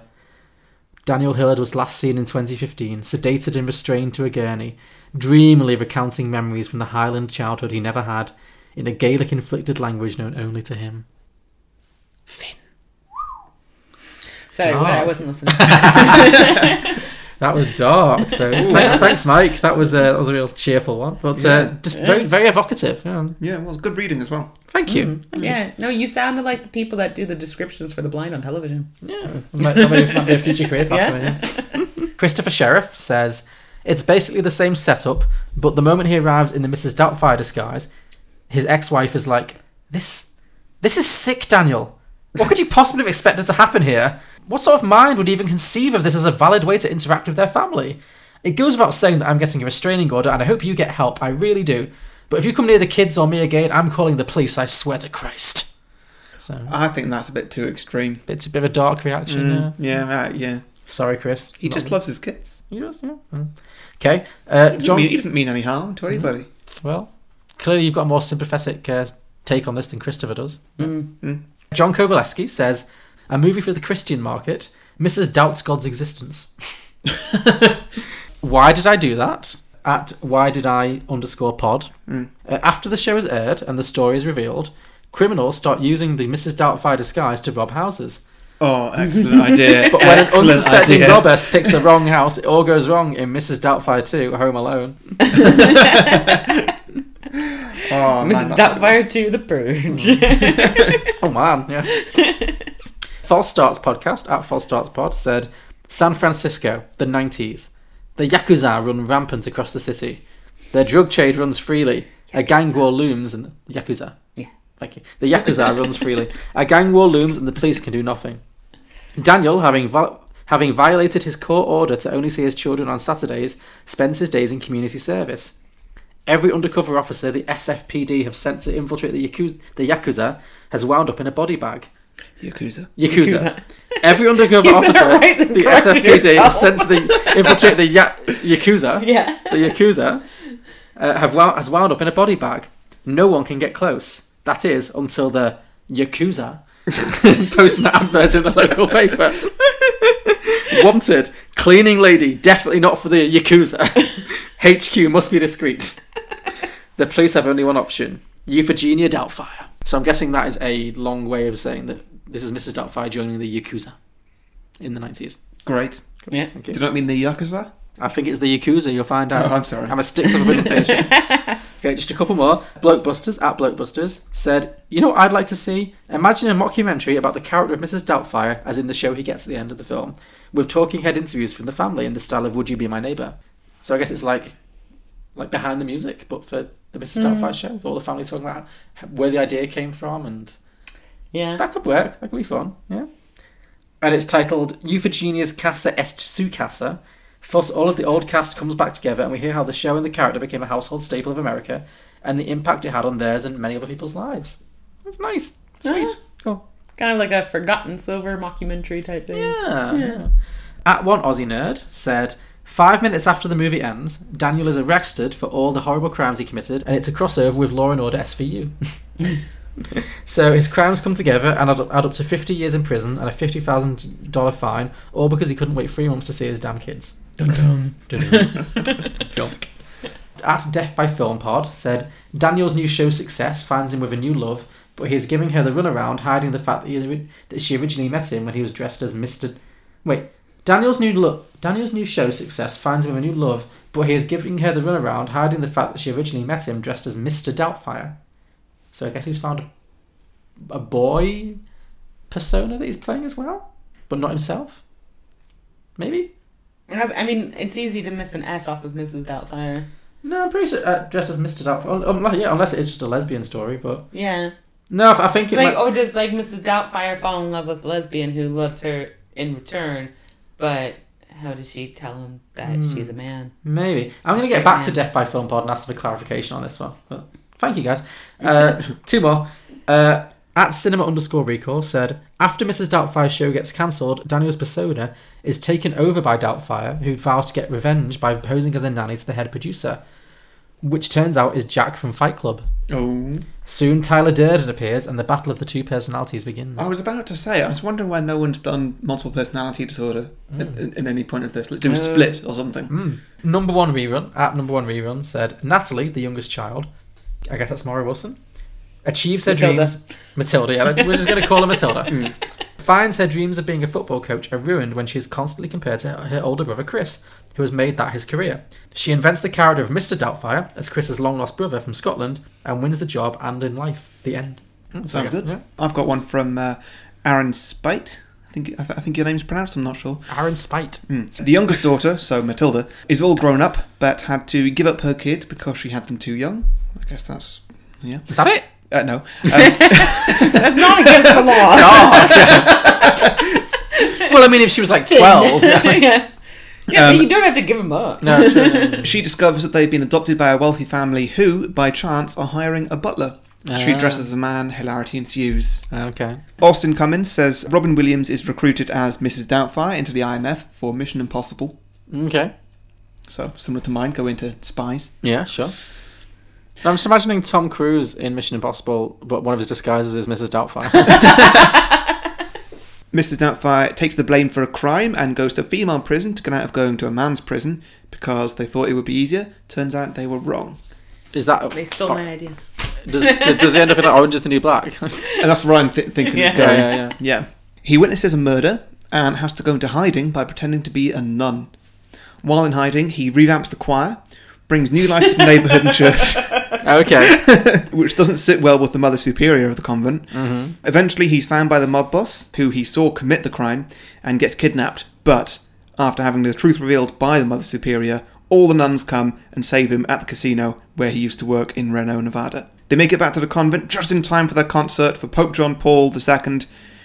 I call it Mrs. Doubtfire 2, a sister act. Nice. I prefer Mrs. Doubtfire 2 back in the habit. habit. Yeah, come on, man. It writes itself. Come on, Robert L. Kelly. What are you playing at? And I've got one more. Okay. From Jason Croxon, who guested on our Knight's Tale episode. Yes. A conversation with, yeah? Yes. I just wanted to read this out because it is essentially exactly the idea that me and my friend Ben came up with. Okay. He's come up with it independently. So, can you just have that his life took a similar arc? Example, married, wife won't let him see... Oh, sorry, this is Pierce Brosnan. Sure. He got married, but wife won't let him see in the kids. Then he remembers the first movie and basically does the same thing. Only not successfully because he's not an actor, so his wife and family just humour him, imagining he has a mental breakdown. Very good. Very good. Kindred spirit there for you. Yeah. Great stuff. Okay, well, thanks, guys. Those were our listener submissions for Mrs. Doubtfire. If you have any sequel ideas for Mrs. Doubtfire or any films we've done in the past, please let us know. We are Beyond the Box Set. You can find us at beyondtheboxset.com. Our podcast is available on all good podcasting platforms, including iTunes, Stitcher, Acast, Google Play, and Spotify. You can also contact us on social media at Facebook, Twitter and Instagram. Just search Beyond the Box Set or at Beyond the Box Set for Twitter. And we have a Patreon page at patreon.com/Beyond the Box Set. And you can also find merchandise exclusively on tpublic.com/Beyond the Box Set. Next week we are doing a crossover episode. So I run another podcast called Two Geeks, Two Movies. Boo. And so we're doing a crossover episode where, Ross is going to come on this show. And Ross, your co-host. My co-host, my other co-host. And John, this co-host, is going to come on Two Geeks, Two Movies to make it 3 Geeks, 3 Movies. Yes. So on that podcast, we're going to do Treasure Island, the original-ish Disney version. The 1950s Disney. Something like that. Yeah. Then we're going to do a Muppet Treasure Island, and then we're going to do Treasure Planet. Compare those 3 movies, see what similarities they have. Probably quite a few, let's be honest. It's the same story. And then Ross is going to come on here, and we're going to do Pulp Fiction. So, Pulp Fiction, yeah. Yeah, please tune in next Friday for Pulp Fiction. Pulp Fiction, yeah. That's good. We've done a good run of iconic films. We have, yeah. We've had Big Lebowski, Mrs. Doubtfire, Pulp Fiction. That's 3 big hitters. Cool. Well, yeah. Well, thank you, Lauren, for joining us. Oh, thank you for having me. Is there anything you'd like to plug while you're here? No. No, nothing? I tried before and it failed. failed. Yeah, fair enough. Okay, cool. Well, yeah, well, thank you for joining. America? No, Accents? don't go. Why do you think she's here? Trump or Brexit? Let's go to Europe. Okay, well, thank you, Lauren, very much. And thank you, Harry. And thank you, listeners. Thank you, John. Thank you. Yeah, no one's ever said that. Thank you. I know, because your co-host Harry. I know. I'm never nice to anybody. I'm a glunt. I'm agreeing with you. I don't know why anybody expects it of me. We don't. I've never tried to set that standard. Anyway, so yes, thank you for listening, and join us next week for Pulp Fiction. Bye. Bye. Bye.